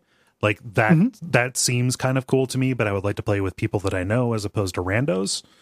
So, and the social stress of getting that lined up is too much for me to think of and bear. Yeah. Well, that is probably all kinds of the Frenchman's cum sock. That would be the problem there, is I would just immediately get murked. Yeah. By people who do it professionally. Like, I like the idea of I am in a desperate place, but it's always going to fall down to eventually just having like kind of a prescripted order of operations. Yeah. Like even you end up in Rust, prioritize finding this. Yeah. And maybe it's kind of in that game, because it's the shooter skin, it can be kind of desperate and full of privation to find them in the beginning, but it doesn't feel like it has that strategy layer to it. The version of this that I want to play that I understand is really good is a game called The Forest, which mixes the crafting survival stuff with like an actual like survival horror plot kind of thing, which seems cool and good to me. You know what is a good version of this that is kind of like that I want to shout out, and it's actually like a game I'm calling it now, Babe Ruth calling a shot. I'm going to make this a vanity pick for next year. Okay. Is State of Decay. Oh, I fucking love State of Decay, dude. Yeah. We got to do. Why have we not done State of Decay? I'm fucking furious. But like, State of Decay is really cool with this because one, it has that little like, yes, you're just kind of doing workbenches, and it's a semi-linear path, but it's driving the exploration in a really interesting way. Yeah. And the exploration itself is really fascinating and thrilling. Like the supply runs you make in that game are the game. Oh, they're harrowing. Yeah, and they're fascinating, as opposed to the supply runs I've made in a Terraria or a Don't Starve, which are less good to me. Yeah. No, I am 100% okay with the State of Decay. Twist my arm, Gary. Yeah. I also want to do a shout out at this because I'm surprised it hasn't come up, but I have a soft spot in my heart for both Morrowind and Oblivion. Not so much Skyrim because it's a little harder to break, but like alchemy and spell stuff in both of those games just cracking the entire game wide open. I am a big fan of when they inadvertently give you so much power with let's say ill-considered systems that interact with each other recklessly to completely lean into the jank of a game. That is such a huge part of the charm of them for me. Yeah, that's a great pull. That is a really good touch on it. Yeah. Also, like a weird little closet example, I really liked crafting spells and abilities in both Transistor and Tyranny. Oh, yeah. That's like not exactly a crafting system, but it's similar. The idea of taking elements and creating your own version of different attacks and spells and stuff. Yeah. I think that's super cool. Yeah. Nice. So we're not experts on it or anything like that, but that's part of why we get cronky about them. For me, I want strategy and I want it to be interesting in and of itself. Yeah. And like so many things, it gets tied up into reward structure an awful lot. Yeah. And a bad crafting system can completely undermine the reward economy. Yes. See your Horizon Zero Dawn. Yeah. Let's read some responses, Gary. Yeah, thanks everybody for writing in. We appreciate you. We do have an overflow episode coming relatively soon.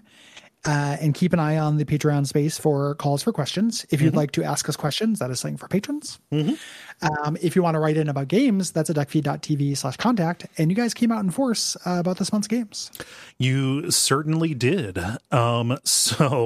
We're going to be putting the Paradise Killer responses after the admin on this one because that is so new and the story is susceptible to spoiling. And as you can imagine, Chrono Trigger especially, but also Paradise Killer generated a lot of responses. Understand if we left your response out or cut it down. I read all of them and appreciated all of them. Just a matter of figuring out how to fit it in. Yeah. So I've got some follow-up here. This is a little bit of errata from a previous dispatch where somebody asked us about like our favorite works of art in games. I called out a specific painting, Judith beheading Holofernes, kind of a Renaissance painting of a biblical scene. that pops up a lot in horror games. And two people actually wrote in about this, Curtis and Griff, to kind of politely nudge. In the episode, I referred to a painting by Caravaggio. Caravaggio did paint the scene, but the one that is featured a lot of the time, the one that I'm thinking of, and also the one that is way better, is by Artemisia Gentileschi. Hers is the one that you see the most. There's actually like really cool biographical detail about like why it's more heartfelt in her style. Like it's beyond the scope and involves stories of sexual assault, so I'll let people go and seek that out. There's a New Yorker article called The Fuller Picture of Artemisia Gentileschi.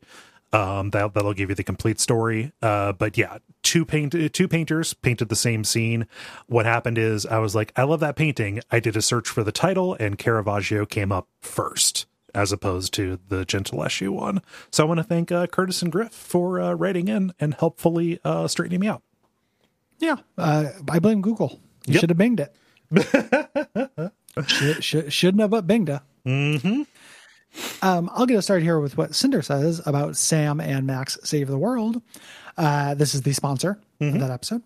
Hi, guys. Thanks for the great episode. Sam and Max Save the World was my first exposure to the duo after stumbling upon the game on the Xbox Live Marketplace for the 360 around 2007. Telltale Games seemed to have a talent for capturing the spirit of whatever characters and worlds they adapted.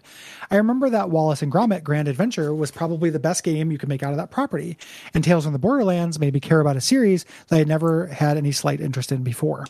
I love the first season of Telltale's Walking Dead as much as anyone, but I can't help feel like its success led them away from more fun properties like Sam and Max and towards bigger and more serious properties like Batman and Game of Thrones, which I also care for, but entertainment often trends towards the more serious, and I feel like we could use more silliness in our media.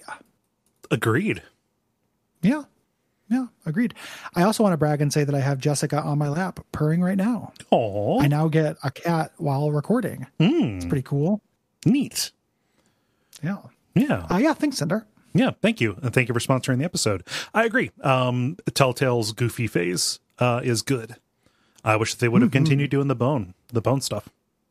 Yeah. Yeah. Agreed. Mateus writes, again about Sam and Max, saying, I have completely forgotten about this game until the moment that you announced that it'll be featured on WoF. Not being a disciple of classic LucasArts adventure games, I still really enjoyed it. However, the key to my enjoyment was the voice acting. And not the English one, but the Polish dubbing that I played it with. Immediately after finishing Sam and Max Save the World, I wanted to play the next episodes, only to find out that back then, they were not dubbed to Polish. These voices were such an important part of the experience that I decided I would rather not play them at all without those dubs. But who knows? Maybe if they remaster the later seasons for Switch, I will finally check them out. I think that's the plan. Right now. So yeah, I hope so. Yeah, I hope so for you. And that is a good touch. I understand that voice acting in a game will widely vary. Depending on language. And, I've never messed around with languages I don't speak outside of like Sekiro. So that is a cool idea. The idea that there might be really strong performances that I'm not hearing just because I don't speak the language. Yeah. You ever go on YouTube and just do a search for The Simpsons in different languages? Yeah. Like Mexican Homer is really good. German Homer is apparently like fucking phenomenal. Like, I don't understand German, but I like his delivery. And apparently he's just like really well regarded and well compensated, whoever does that dub. Yeah, I'm pretty neat. Like, I'm not saying it like that. And like, oh, I should sit down and listen to tons of TV shows I don't understand. No, it's to get these performances. Like, I'm not that level, but I think it's cool that it's there. Yeah, it falls under the broad umbrella of localization is complicated, interesting. Yeah, it's complicated and interesting. Yeah. Oh, yeah, absolutely. Is this me or you? This is you. Moving on to Chrono Trigger responses. Ben says, Viva Contact. Chrono Trigger has some pretty janky foibles when it comes to the combat system, but I finally remember it as being my introduction to combo moves. The dual and triple techs were the engaging part of the combat to me. I remember cycling through each character to unlock them all, and sidelined Magus almost immediately once I realized he was too edgelord to play with anyone else. As the years went on, I'd see a ton of media that would do their own combo systems, but something about Robo spinning Chrono in a circle with no irony in their hearts always spoke to me. Yeah, I wish that they did more. Yeah, this was interesting where like if I had played this as a kid and just kind of were focused entirely on like the animations and stuff, I think I would have liked them more. Yeah. I think that me like real feeling like in, you know, my gamer sense being like, these are a little underwhelming, and then looking up the math behind them bummed me out. Yeah. You know, and this was even when I played it on the DS when it first came on the DS and stopped right after beating Magus, I had this similar feeling where I was like, I feel like I'd be doing damage if I just did 2 single techs. It turns out that's almost true in every case. Yeah. Until you get to triple techs and stuff, but even that is hi, I'm triple techs. Yeah, hey, triple techs. I'm double Brooklyn. Let's go to war together. Let's go to Vietnam. Do you want to go join a platoon? We'll leave boys but come back as men. Like, Sorry. 2 of your Texans die. Yeah. So, yeah, just the fact that there are so few triple techs makes them pretty much a bummer, which is kind of sad because I love how creative the animations and stuff are for them. Yeah, the animations are impeccable. It's especially this is all Chrono Trigger.txt, but they look great. Like Robo spinning Chrono around in a circle is silly and good. It's really funny because, you know, I'm streaming Chrono Cross on the DuckView Twitch channel, and I've just been kind of like flipping through the strategy guide for that, just in idle hours, looking ahead at stuff and trying to plan out what I'm going to do each episode, stuff like that. And like the table of double and triple text that are available there is so pathetic, especially given how many characters are there. There are like 2 triple texts in there for combinations of characters that make no fucking sense. And double text, there's like 7 of them. It's just so anemic as a system. Yeah. Well, they had to have some reason to make you play with some of those characters, I suppose. You know, why else are you going to pick those? Spriggan, Rasley. Yeah. That should make me so mad.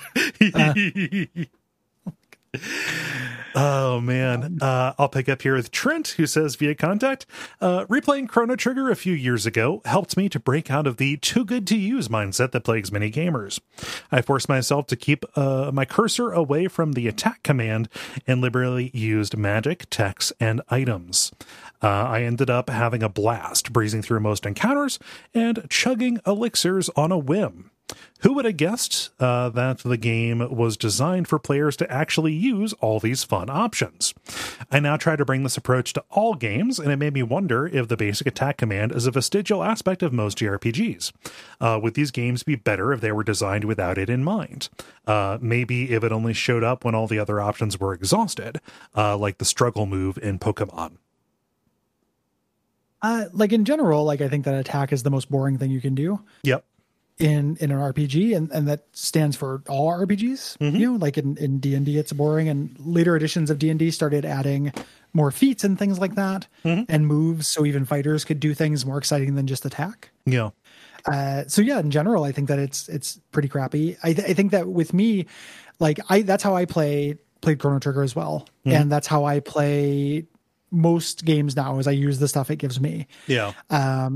The thing with me with like a lot of JRPGs that is part of like key to my criticism of them is that it doesn't demand that. Yes. Like it is more fun just to use text than just use the attack key, but the level of rigor is generally so low that you don't have to. You know, like, and like you can argue like, oh, if you do use it all the time, then you enter into this economy of like magic points and stuff. But the economy is never very fun. Like it's just how much money did you spend stocking up? Yeah. You know, before you go in the dungeon. I don't think that's a particularly interesting strategic decision. So like 100% is that the more fun way to use it. And I would love it if, you know, just give everybody a job system where everybody has a unique attack. Nobody can just fight. You know, that would be great. Yeah. But it would only kind of cure half the problem for me personally. Yeah. Man, there's the art, like in Chris Kohler had the article. It's like, whatever happened to fight magic item? Like, I want more RPGs with just fight magic item. I'm like, why? Chris, what is wrong with you? I like you and respect you, Chris. Yeah, you're a nice guy, like in person and on shows. You've done a lot of cool stuff for the industry, but what the fuck, dude? Like, that is an insane person's opinion. Like, yeah. Yeah. No, agreed. I didn't see that. I probably would have spit my beverage. It was a Kotaku thing, and it's weird because like Kotaku will get all the shit where they'll be like, "Hey man, this thing looks like shit. It's a bummer," and people are like, "Oh, gamers win." I know that they don't deserve shit for that. They deserve shit for this fight magic item thing. Just that's I like the website that's like, "What if The Sims fucked?" and was like that for 3 years straight. Like their worst take is about JRPGs. Oh man. Yeah. Moving on to Douglas. Douglas says via contact, bring 2 messages on the game to keep the topics separate. At some point, you two talked about video game merch in the past, and I wanted to share my favorite piece. It's a Mountains Are Nice travel mug. I've not listened to the pod yet, but I hope you remember this gem that a koala or gnu says on Denodoro Mountains from the original translation. When I was a kid playing this game and its contemporaries, I used to sit and marvel at the beautiful pixel art mountain landscapes that were there. At some point, well after you have a need to go to the Denodoro Mountains, a gnu is staring over the mountainscape and says, "Mountains are nice." And something clicked in my 11-year-old brain. I had found a little secret, and that secret also loved these scenes. 20 years later, I still remembered it and tried to Google it. And it seems like someone else had as well. I found an actual hand-painted still of this scene on Redbubble, and it was even called Mountains Are Nice, instead of the cleaned up translation that came in all the subsequent renditions of the game. It blew my mind, and I bought a bunch of items with this emblazoned on it, but only the travel mug remains today. Back when we were in offices, I took it to all my work meetings, even ones with my company's president and other so-called important people, and loved that no one knew that I was probably displaying video game merch in a stuffy corporate meeting. To them, I just liked colorful mugs. I sometimes wonder if anyone noticed the new on there and what they thought, if anyone else. Anyway, Mountains Are Nice. Keep up the amazing work, fellas. Yeah. Mountains are nice. I agree with that new. You're lucky that they didn't fire you for bringing a picture of a new in there with how upsetting those things are. Ugh. Yeah, just get that thing out of here. Get Funzo. I didn't really put the Funzo thing together, but they do look like Funzo. They do look like Funzo. Yeah. Yeah, that is a nice that sounds like a nice mug. Yeah. I wonder if they still make that, but those print on demand sites are always so flighty. No. Yeah. Holland writes via contact saying, I wanted to open my response to Chrono Trigger, to the Chrono Trigger episode with 2 questions. First, who do you think you are? And second, what gives you the right? In all seriousness, though, I'm overjoyed that you guys are finally tackling Chrono Trigger. It's interesting to see over the years how it has swung in the public eye between Emperor's New Clothes-ass mediocrity and timeless classic. It's personally my favorite game of all time, but it's definitely not perfect. It suffers a lot of that era's negative RPG tropes. To me, what makes it stand out is its sheer scope. You got the biggest guns of the two biggest RPG studios to get together and say, how much shit can we cram into this game? Nowadays, many people would consider that feature bloat. But back when a lot of people maybe got 1 or 2 games a year, it was a gift they kept on giving. Here's a racing game. Like it? You can replay it as much as you want. Here's a battle arena. Like it? Go nuts, Chief. It was the only RPG that I owned during the span of the SNES's life cycle, and it made me feel like I didn't need any others. I can't name a single other game that ever made me feel that way about a genre. Yeah. Yeah, this was, I feel like a lot of Chrono Trigger stuff, like I'm in the pocket for Final Fantasy VI the same way. Yeah. You know? Which also had like a lot of like little mini activities and stuff. And then obviously Final Fantasy VII. Yeah, I was going to say 7 was this for me. Yeah. And 7s are more fun to me. Like I can't really imagine liking the racing game in Chrono Trigger. I'm not saying that to call out Holland. Right. But the snowboarding game in Final Fantasy VII like actually holds up pretty well. Yeah. That's a pretty legit fun arcade snowboarding game. Yeah. But I recognize this as a trailblazer in the throw it in. Yes. JRPG mindset. And that to me, and for the record, like that's not frustrating to me about it at all. Like I think that's cool. No. That kind of variety is neat. I like that this starts with a golden saucer. I like the trial scene and things like that. Yeah. I think that's very cool. But you didn't answer the questions. Who are you and what gives you the right? Yeah. We publish a podcast. So that's what gives you the right. It's actually very easy. Yeah. There's no legitimacy that you have. Like I didn't have to go to university or anything. You could just do it at home. Mm-hmm. So if you disagree with me about Chrono Trigger, please just make your own podcast. And who are you? Anybody. Yeah. Because anybody can do that. Yeah. It's pretty cheap right now. So. Oh gosh. The right came with. Alex says via contact. I don't have much to say about this besides that it's pretty good. However, I wanted to mention that I couldn't remember how I was able to get a hold of a copy of this because I couldn't afford buying new games for my SNES. However, my friend lived in a devout household and was able to convince his mom to buy him the loose copy at the local Blockbuster. He told her that it was a game about Jesus traveling across time and spreading the influence. Well, I stayed the night at his house, and we stayed up until we had defeated Lavos. At the same time, his mom came into the living room and screamed at him for it being a heretical devil video game. I was a scumbag and said I would dispose of the filth, and she sent me on my way, cartridge in bag.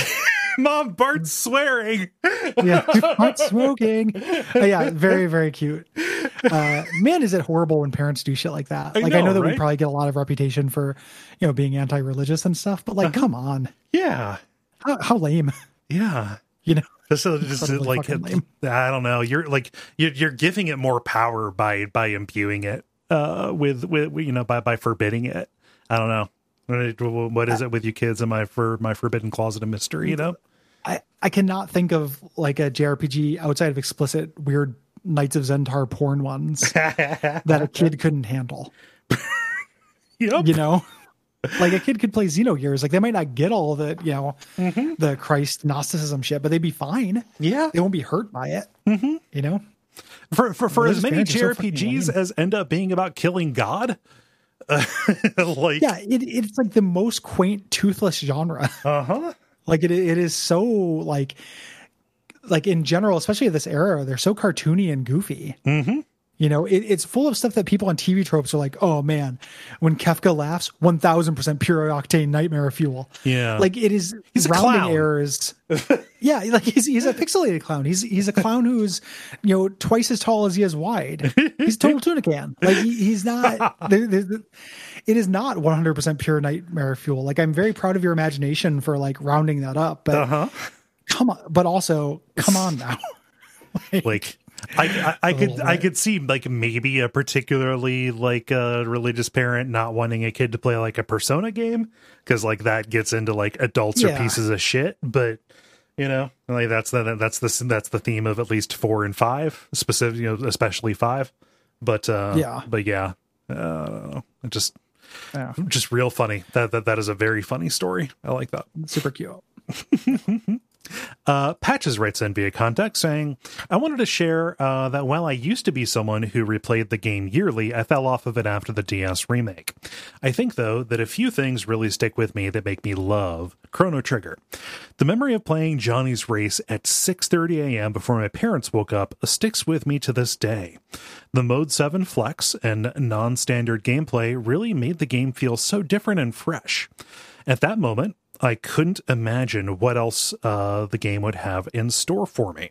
When Chrono Trigger married its amazing soundtrack to cool story moments, the game burned itself into my memory, and it's those memories that make the game stand out to me in my mind. Subsequent JRPGs are more fun in the hands, but aesthetically, Chrono Trigger remains a strong touchstone for me. And it does have a lot of really great little grace notes. Yeah. I definitely think that this is why this is a big part of why it also is embedded in the memory of the internet. Yeah. I would be surprised to have somebody go to bat for the Johnny Race mechanically in these days, but I can also understand as a kid, just seeing the Mode 7 and not thinking about it critically, like not really considering whether it's a fun racing game, just being like, holy shit, they did a racing game. Yeah. And that memory just being really strong. Mm-hmm.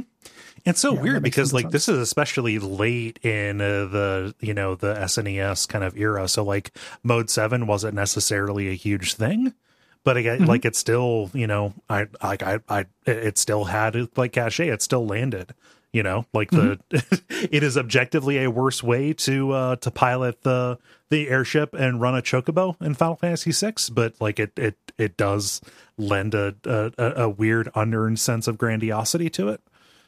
Yeah, it's stunty in a way that like is pure novelty. Yes, you know, in a way that I appreciate. Ilya says via contact, having basically never played a JRPG before, I picked up Chrono Trigger after hearing you guys were covering it for the show and ambiently being aware of its reputation as one of the best RPGs of all time.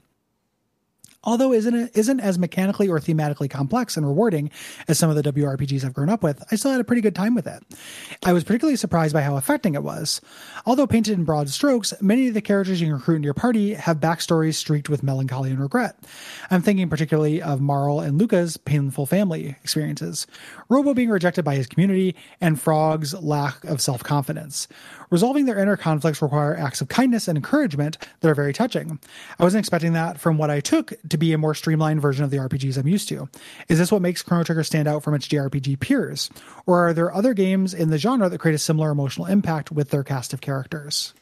I mean, we make the comparison a lot, but it's like right there. I think Final Fantasy VI reaches higher highs with these for like more specific and starkly drawn, more I think more detailed kind of dramatic story beats, you know, like just, and it doesn't do it for all the characters, right? Like Chrono Trigger has a very small cast, you know, and that's kind of part of why it you know, it's a greater proportion. Yeah. Like I don't think there's anything in Chrono Trigger that is as good as the opening of the World of Ruin. Yeah. Like the implied year of Cella's like caring for this, you know, her old man, feeding him poisoned fish on accident. Yeah. Like, and then killing herself. Like, I think that's about as, you know, for pathos in the 16-bit era, I don't think it gets better than that. Right. Whereas like when Robo was getting rejected by his robot things, I was laughing. Like it's a little too cartoony and silly for me to have that real weight to it. Yeah. Yeah, like 6 is a weird case because like the early bits of it feel very, I don't know, they feel pretty stock standard. You've got you know, the brothers, you know, one of which is a reluctant king, like the fact that it all came down to a coin flip. You have Cells and Terra and them, you know, trying to reconcile being used as weapons of war by the by the Empire. But like when you get into the World of Ruin, it's not just Cells and Cid and all of that. Like a lot of the characters end up needing to like redefine their purpose in the world as the world changed out from under them. So like Locke's story, you know, of like trying to, you know, reconcile what happened to, I think, what was it, his wife who died in the past? It was his girlfriend. Yeah, it was his girlfriend. Like Terra becoming the you know, the mother for I love that so much. Yeah, like just that's such a good little, like even the basic version, the before the World of Ruin stuff you described is more complicated and rich in detail. Yeah. Than the stuff in Chrono Trigger to me. Like two brothers who both didn't want to be king. They decided on a coin flip, and one is like running away from responsibility, and the other one is like having to lean into it. Is more complicated than, and I'll take Frog, my favorite NPC in Chrono Trigger. So just to show you, like, I'm picking my favorite. Like I love Frog and Frog's very cool, but he just lacks self-confidence. He lacked it. Then he got turned into a frog because of it. And then he gets it back because you get him a badge and a sword. Yes. Like that has like a very, like a huge amount of simplicity to it. So I think that they, if you're looking for that kind of pathos, like it's certainly available. It is. Like you can, to answer the question, I just think that it's available in a more crunchy, like complicated way than this. You know, while still being like melodrama, like it's easier for Final Fantasy because that's the voice that they've honed, you know? Yeah. It is. Very much so. Yeah. Let's see here. Zane writes via contact saying, when I introduced hold up real quick. Okay. Did you know that Jay Tholen is making a Zane shooter? He is. I have seen a few screenshots of that. Yeah. God, I love that. Zane rocks. Like, that's such a good idea. I'm so happy about that. Yep. Anywho. Yeah. That's no, so cool. I've been following, I mean, Jay is a pro Twitter follow in general, but yeah, good stuff, man. Hypnospace Outlaw rules. God, that game is incredibly good. Anyway, not the Zane from Hypnospace Outlaw, but Zane, the person who writes into our show from time to time, says via contact, when I introduced Chrono Trigger to my wife as an adult, it made me look at it with new eyes to accompany my caked-in memories. And as she waited to see the results of Chrono's trial, I realized just how much this game lies to you. The majority of the game is linear, but it's never seems that way the first time through. The way that it yanks you through time with last-minute rescues and twists. The bosses feel tough, but really they're just long, with plenty of downtime to heal. You feel heroic, but your actions don't have much consequence. You're jailed either way. Magus would be gone by 1000 AD either way. The future refuses to change.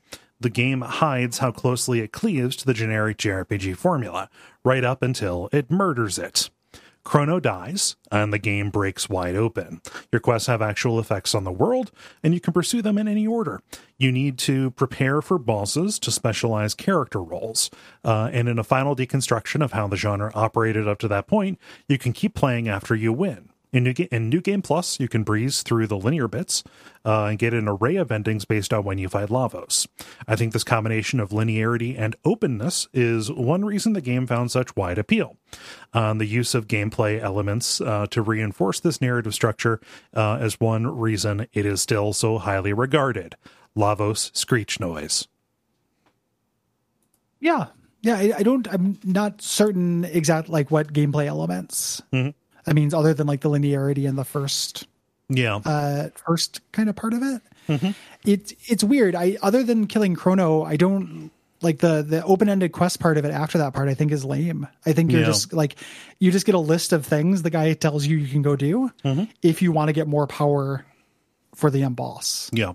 You know, and I don't, it's hard for me to think of that as brilliant. Like I was looking at, somebody on the Slack posted an article, like a reverse design article on Chrono Trigger. And it's kind of interesting. I was like poking at it and it just ends up coming to conclusions I don't have. Like it will say something that Chrono Trigger does and it will just be like, that's the genius of Chrono Trigger. And I'm like, you're not connecting those two dots. Like you've proven that this is intentional, but you're not telling me what that does to achieve this effect. You know, or how that does it. Yeah. B does not necessarily follow A in the way that it's laid out. Yeah. And that's what this kind of feels like. Like the idea that it's linear, but pretends not to be linear. Like that's the genre. Yeah. You know, that's what JRPGs do. And then the idea that, you know, again, the fact that they murder Chrono, incredibly cool. Like I actually really, really love that. You know, murdering a character was not new at that point, but murdering your main character is. But then after that, like being able to do those side quests, just did not feel very particularly cool to me. I would defer back to the episode where we talked about the specific reasons why the side quest stuff didn't land for us. Thank you for writing in, not just trying to shoot down. It's interesting the way that like things that are pluses to people, like the fact that it's actually nonlinear or actually extremely linear, even though it teases towards nonlinearity, can be seen as a virtue when, you know, it can also be seen as like a pretty big detriment. You know, it didn't feel like a clever trick to me. Allison says via contact, the year is 1995, only 13 years old, and having just finished my first JRPG, Final Fantasy VI, I soon found myself following the magazine coverage for Square's upcoming title, Chrono Trigger. I cannot remember ever anticipating a game release quite that much. Finally, the time came when I was able to rent the game from my local video store, and I was blown away. The graphics were, and still are, a perfect example of beautiful 16-bit pixel art. The music was, and still is, the best game soundtrack I'd ever heard. The gameplay, while admittedly simple, was just right for 13-year-old me. As far as the story goes, I've always been a sucker for time travel stories and was absolutely on board for every twist and turn that this one offered. I ended up renting the game several times, and eventually when my video store closed down, I bought the only copy of the game I'd ever played for $5. What a steal. Needless to say, it's incredibly hard for me to separate Chrono Trigger from the intense nostalgia I feel for it. While it might not objectively belong on a list of the greatest games of all time, I absolutely consider it one of my favorite gaming experiences, and that will never change. On a side note, I always loved Flea. I had no idea exactly what was supposed to be going on with them, but I can say as a young person experiencing extreme gender feels at the time, I felt totally seen. Also, please look up the Chrono Trigger mixtape. Absolutely incredible stuff. I did. I was unaware of the Chrono Trigger mixtape until Allison brought my attention to it. It's actually really good. It is. What is it? So it is somebody who remixed, basically mashed up Chrono Trigger music with hip hop. Okay. So I need to take a look, but it's wild. What they end up doing, like just like here's 50 Cent plus the overworld theme, and it actually like it works musically. All of this, it's like 45 minutes. I kind of like jumped around in it. You can just do a search. It's on YouTube, and yeah, it works when you do not expect that it should work. No, that sounds absolutely miserable to me, and there's no judgment. Yeah, that's like the idea of just mixing a bunch of video game music with hip hop sounds horrible to me. Mm-hmm. Yeah. I can't do it. Yeah, so I would never take it away from anybody. Mm-hmm. But yeah, big I'm good mm-hmm. On that one. Yeah, we've hit something here, just like the distinction between like maybe not greatest of all time but favorite. Like it's important to remember that there is a difference of that. Greatest of all time always changes, whereas favorite is a part of your story and the way that you can consumed it. There's better stuff that's released after Chrono Trigger that has changed and recontextualizes it. There's supposed to be churn, up there at the top of that list. But for each individual person, it makes perfect sense why it would loom large for anybody who experienced it at the right time, again, which is between the ages of 12 and 15. Well, the other thing too is like one of the things that doing the show has taught me is that favorite will also change for me. Yes. Yeah.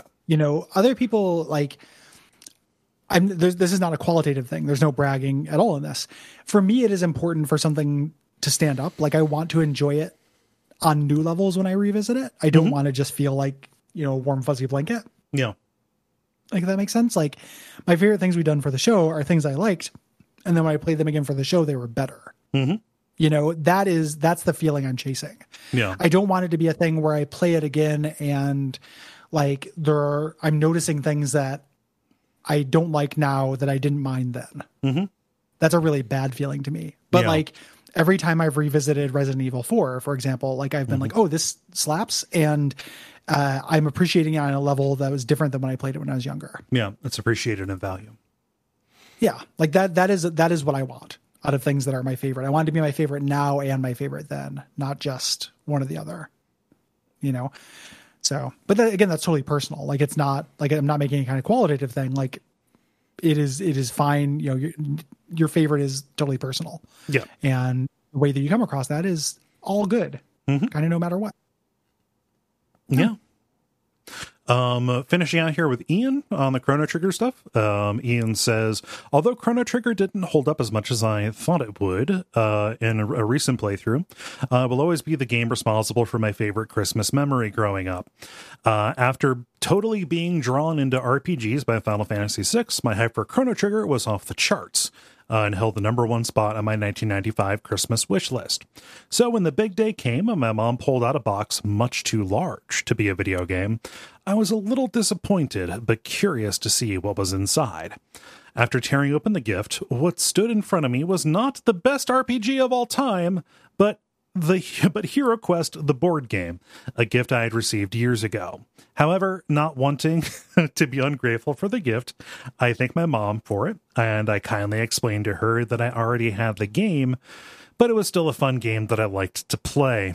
As the disappointment of a ruined Christmas rose in my mind, my mom quietly suggested that maybe we could open it up and see if there was anything new in the latest version. Okay, sure, Mom. As I pulled off the lid, sitting square in the box was a sealed copy of Chrono Trigger, and I lost my goddamn mind. Pulling Chrono Trigger out of the board game, I ripped off the packaging and ran over to my Super Nintendo, where I proceeded to spend the next 3 days glued to my console until I beat it. A Christmas miracle I'll never forget. Having replayed the game recently, I felt like its biggest issue was with how little the time travel mattered to the story. Other than the amazing courtroom scene, the time travel was nothing more than window dressing. Go to the Middle Ages to pick up the Frog Knight, go to the future to pick up the robot. Very little is done to connect your actions in one period to the consequences in another.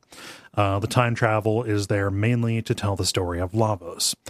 All in all, not the best RPG of all time, but still the first place I'd send anyone interested in getting into the genre. Oh, that is super cute. Gifting a gift inside a gift. Mm-hmm. Next level. Yeah, it's very cute. You did the right thing by not, saying you stupid. Why?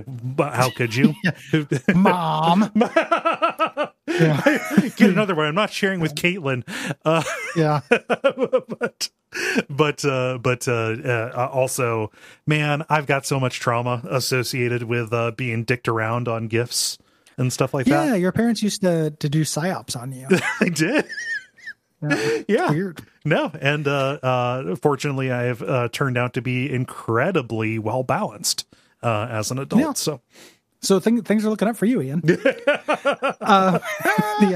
I wonder what I would love to get an informal survey of people who played Chrono Trigger first and then played Day of the Tentacle, and vice versa, and see if that priming for the effect of time travel does anything. Huh? Yeah.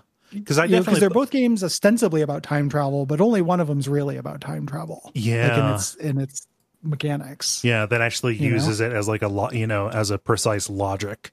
With to explore causality. Yeah.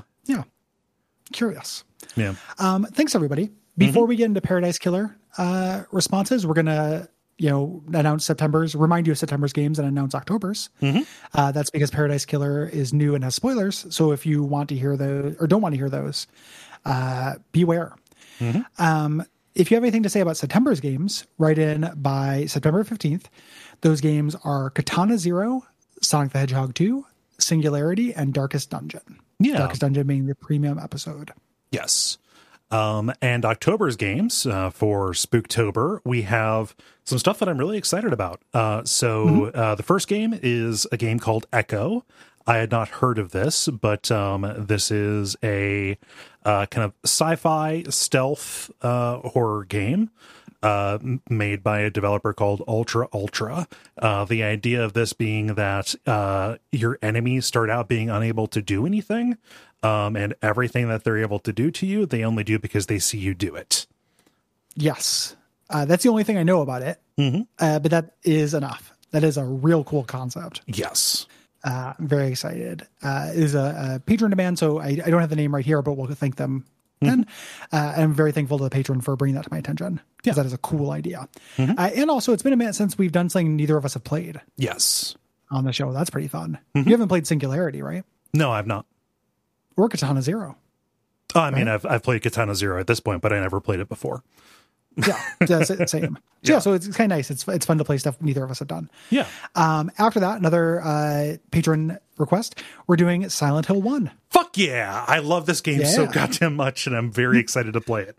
Again, it's been Silent way Hill 1, too long. Very good. Yeah. I played it for the first time all the way through before we did Silent Hill 3. And it was good then. Yeah. It is a good ass game. I played it a lot when it came out, but I never beat it. Yeah. So. It's still just one of the scariest games of all time. I love it. Super good. Yeah. It's no Silent Hill 2, but very few things are. Yes. But very, very good game. And then previous, we also already spoiled this, but Resident Evil 8, aka Resident Evil Village, is going to be our premium for that. Yep. That month. Yeah. So the way premium episodes work is everybody gets the generalities, but the full episode goes to our patrons. So go to patreon.com/duckfeedtv to get access to not just Resident Evil, not just Darkest Dungeon, but all of our previous premium episodes. Yeah. Chrono Trigger. Yeah. Just it. We're now is your last chance to pop off. I'll get us started here with Paradise Killer.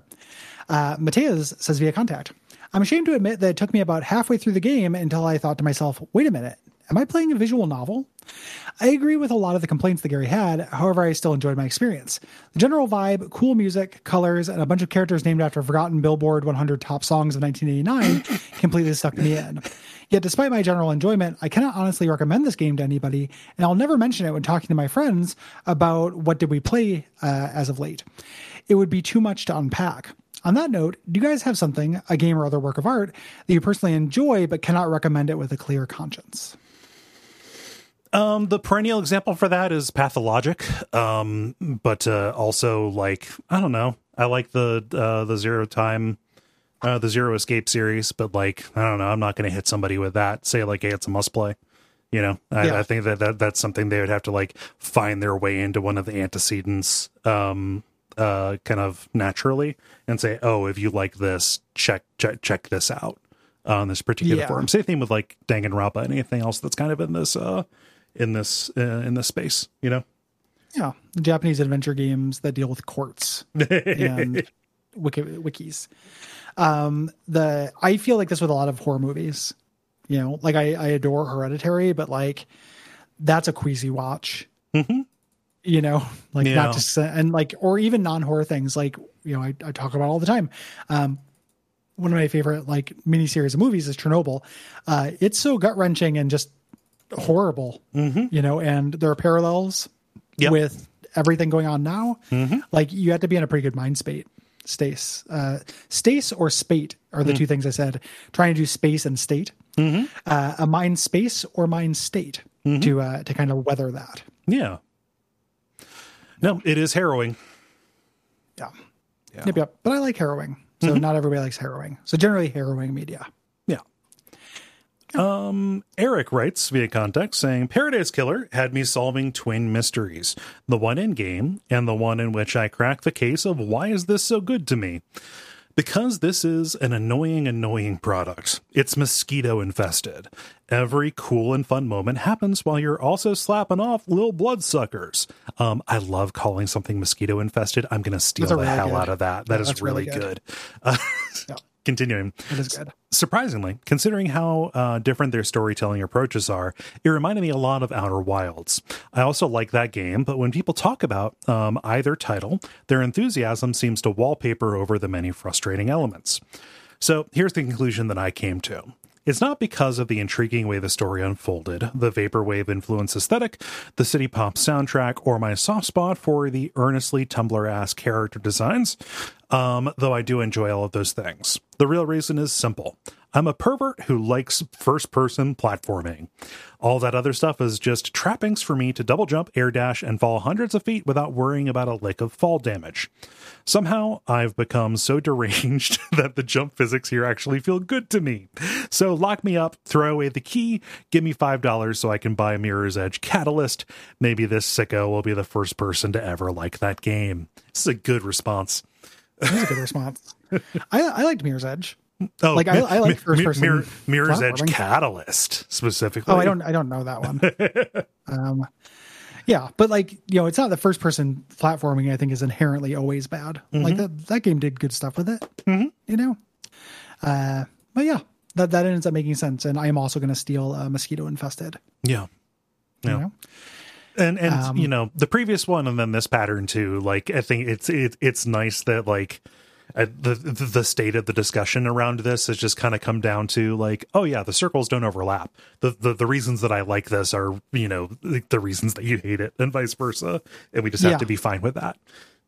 Yeah, I'm never trying to convince anybody. Just, you know, again, who am I and where do I get off? Well, a person who has a podcast, and you can be that as well. Yeah. If you want. You know. Alex says via contact. Long time, first time here. Before I start with my response on the game, I just wanted to say this has to be one of the best episodes that you guys have done, especially with the conversation about Doom Jazz. I'll now be using this as the episode I show friends going forward to weed out the real ones, because I don't actually recommend anyone play this game in a post-2020 world, and your commentary was stellar. I thought Paradise Killer was tight as hell before it came I-eyed as hell. I thought the exploration was fun. I think it's because I'm more musically motivated than I once thought. However, I didn't find a foot bath for about 3 hours. I was playing it the day it came out. And it pissed me off so much that I ended up just tapping through nearly all of the dialogue, and then was really pretty disappointed when I got to the trial and realized that I didn't really miss anything, since you're just given everything on a silver platter. However, I still ended up collecting most, if not all, of the Gamer Treat blood crystals, and I might even do it again in like 5 years because that world is so pretty. I ain't ashamed of who I am. Nor should you be. Nor should you be. Yeah. No. Thank you for the compliments on the episode. I have been happy with the response that it has gotten. Yeah, good. I also think so. Good episode. Yeah. I don't have anything else to add on that. everybody, if you are going to venture into that, look up a list of the footpaths. For God's sakes, 3 hours is way too much time to spend without double jump. Footpaths and all of the cipher things. Just do all the collectible things first and then play the game. Yes. I think. Yeah. Andrew writes via contact saying, to me, the biggest problem with Paradise Killer was it immediately, frequently, and explicitly presented its theme of truth versus fact, but in the end, it did almost nothing with that distinction. I admired how throughout the game I'd confront characters with damning evidence against them, and even when the denials were laughably implausible, they kept insisting, nope, that wasn't me. I thought the game would continue to lean into that uncertainty, so I was in disbelief after each trial when the accused party confessed to their crimes and enthusiastically identified their accomplices. It would have been so much better if before executing my best friend, she continued to insist on her innocence. If that happened, maybe I would have spent more time contemplating later whether I made the right choice and how certain I should have been about my judgment to mete out that punishment. On the bright side, Paradise Killer made me appreciate the best trials from games like Danganronpa and Phoenix Wright even more. One of my favorite feelings in Danganronpa is finding an inscrutable piece of evidence and suddenly text pops up saying that the trial is starting. And I think, holy shit, I don't know anything yet. Then throughout the course of the proceedings, the truth, or are they the facts, are revealed, and the evidence is recontextualized to allow the player to come to a conclusion that wasn't possible at the beginning. Prior to the Paradise Killer trial, I had a pretty good grasp of who was guilty of what, so I assumed the twist would be the choices presented within the trial. Would I be able to shoot the judge? Could I cancel the next Paradise? No, I can't. Technically, I could have accused the wrong people of the wrong crimes, but most of the culprits were assholes or already dead, so those didn't feel like satisfying choices either, with the possible exception of being whether to implicate Lydia and Sam. I thought about that for a minute or two. Then I remembered how many blood crystals they charged. They charged me for rides and drinks, and I shot them. That said, I enjoyed my time with the game at an 8 out of 10. The one of the things is you don't even have the freedom to accuse people. No, the judge will override it. Yeah.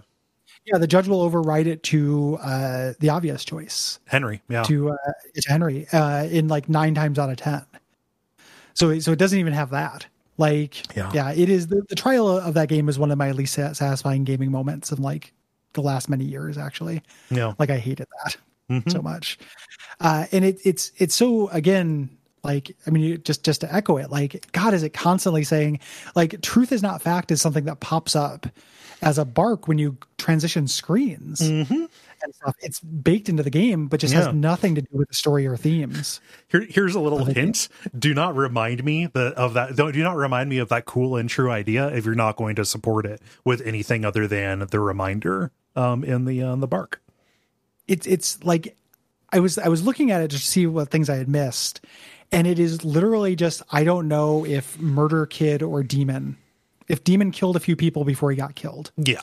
That is the literal only ambiguity in the story. You know, it's just wild. Yeah. To me.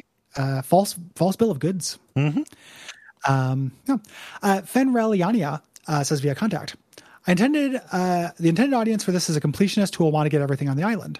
This line from Gary, I think, sums up the majority of the divide between his poor experience with the game and my Hall of Fame entry experience.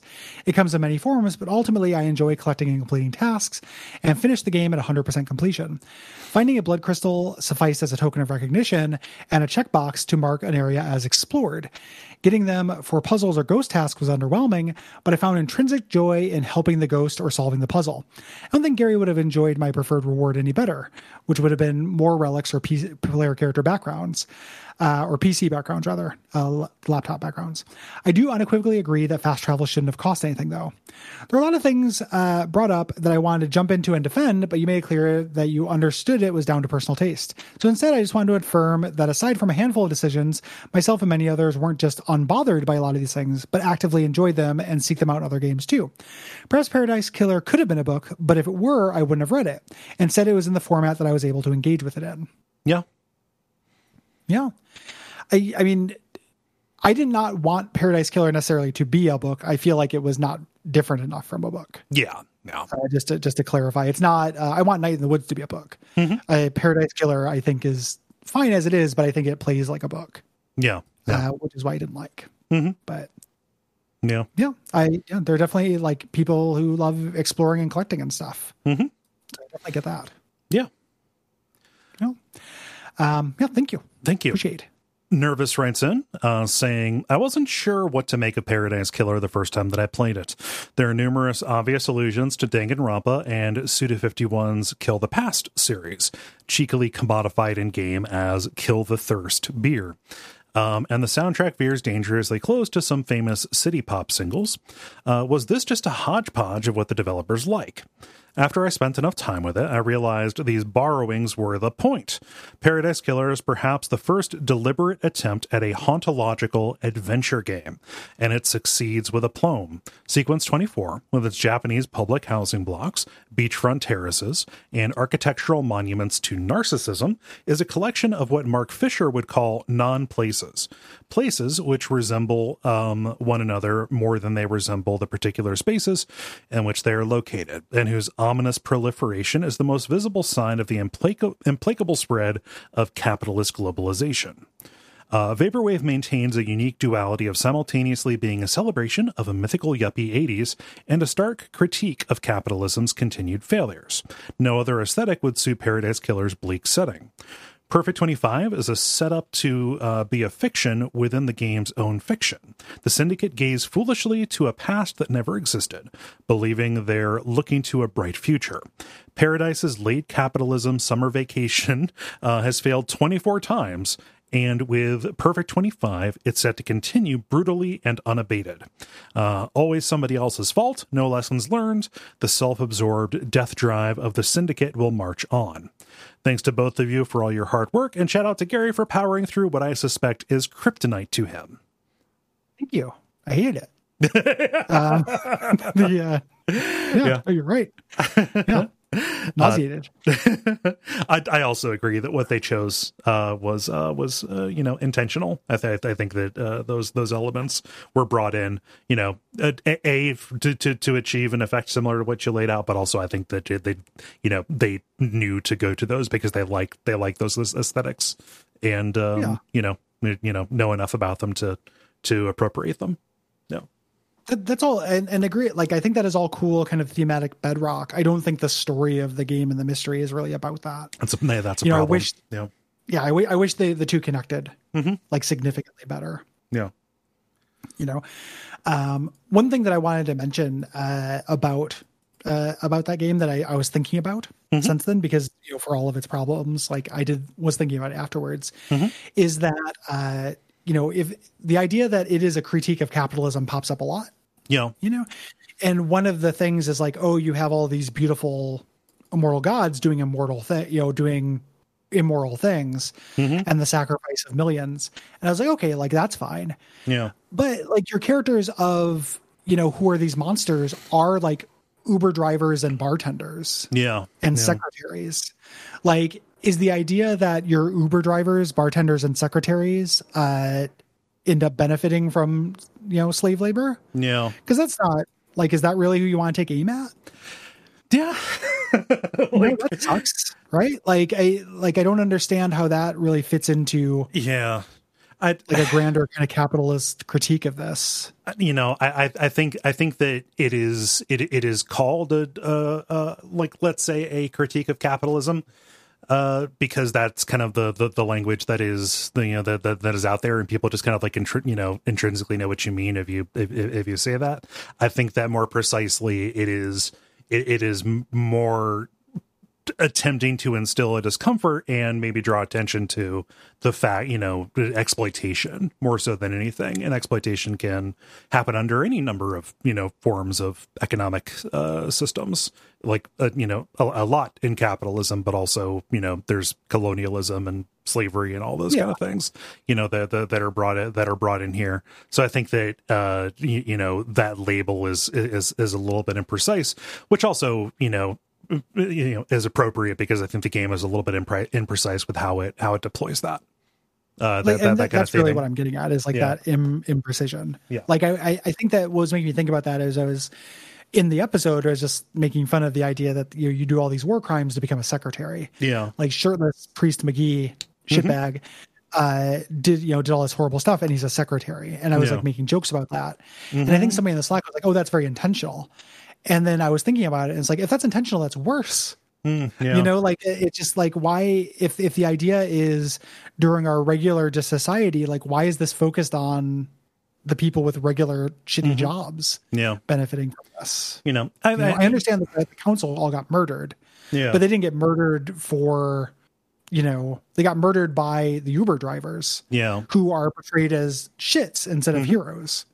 For taking out these people. Like there's nobody good in that game. It ends up being kind of like nihilistic and conservative in a weird way. Yeah. If it's doing anything, and who knows how much rounding I'm doing in this, the fact that there are, Uber drivers and secretaries and stuff in this, is saying that no matter how utopian the design, the idea of we're going to literally call this paradise and not concern ourselves at all with the people who make it possible.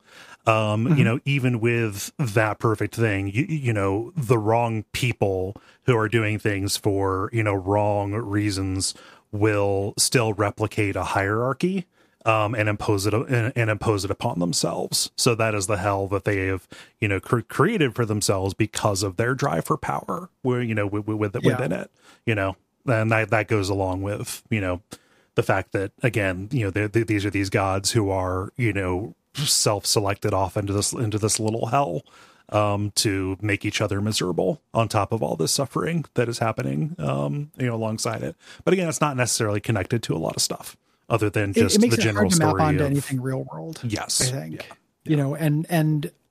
there's a lot of mapping onto the real world. That happens like when people talk about this game in a way that I think only works if you are picking and choosing.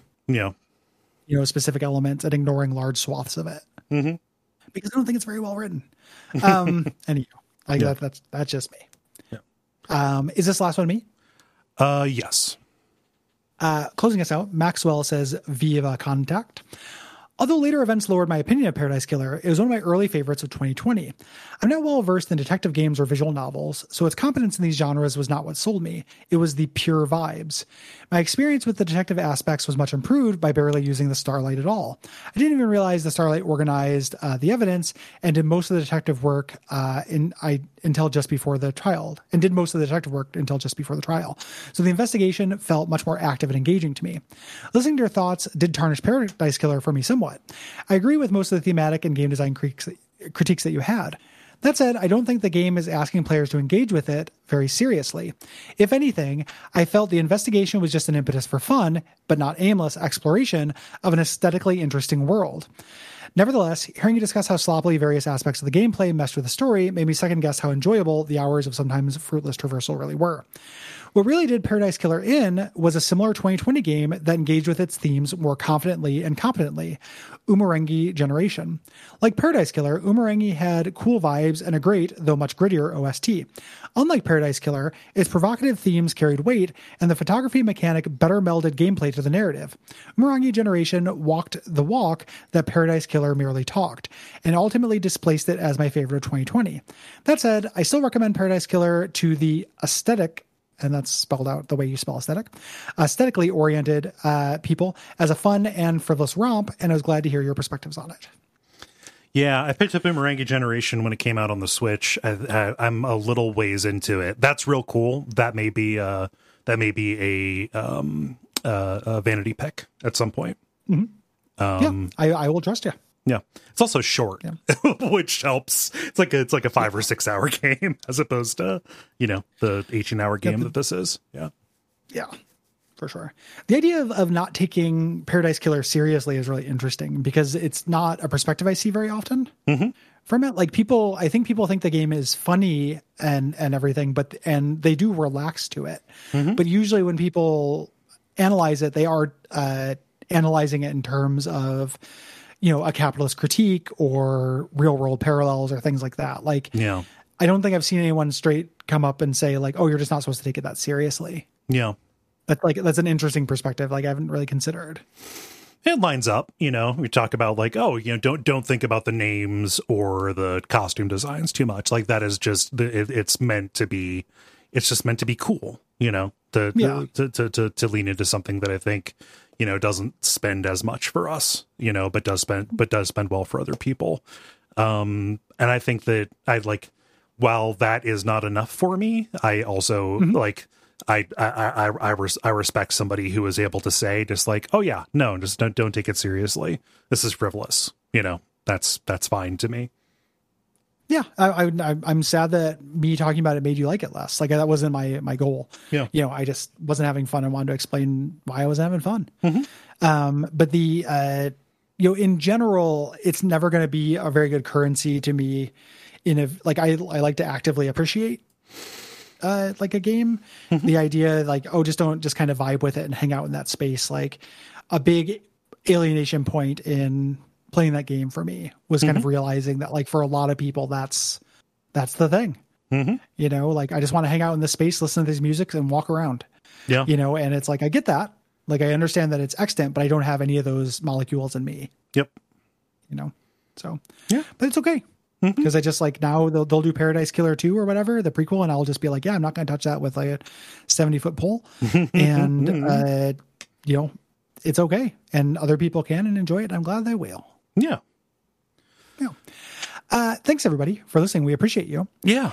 If you want to write in questions for the next time, that's on Patreon. Keep an eye out for that in about a month. If you want to write in, it's duckfeed.tv/contact. If you're writing in for multiple games, please do multiple responses. Please do. Yeah. And ratings, reviews on Apple Podcasts, Podcast Addict are very helpful. They are. And tell your friends. And come back next week. Katana Zero is cool. I'm excited to talk about it.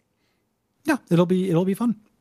Yeah, this whole next month is fun and light. Yeah. Until Darkest Dungeon, which I have you down with me in the darkness. Yeah. Where I was born, like Bane. And I'm going to just like, you know, push everybody into no antiquarians in the Crimson Court. Good night. Yeah, so take care, everybody. Good night.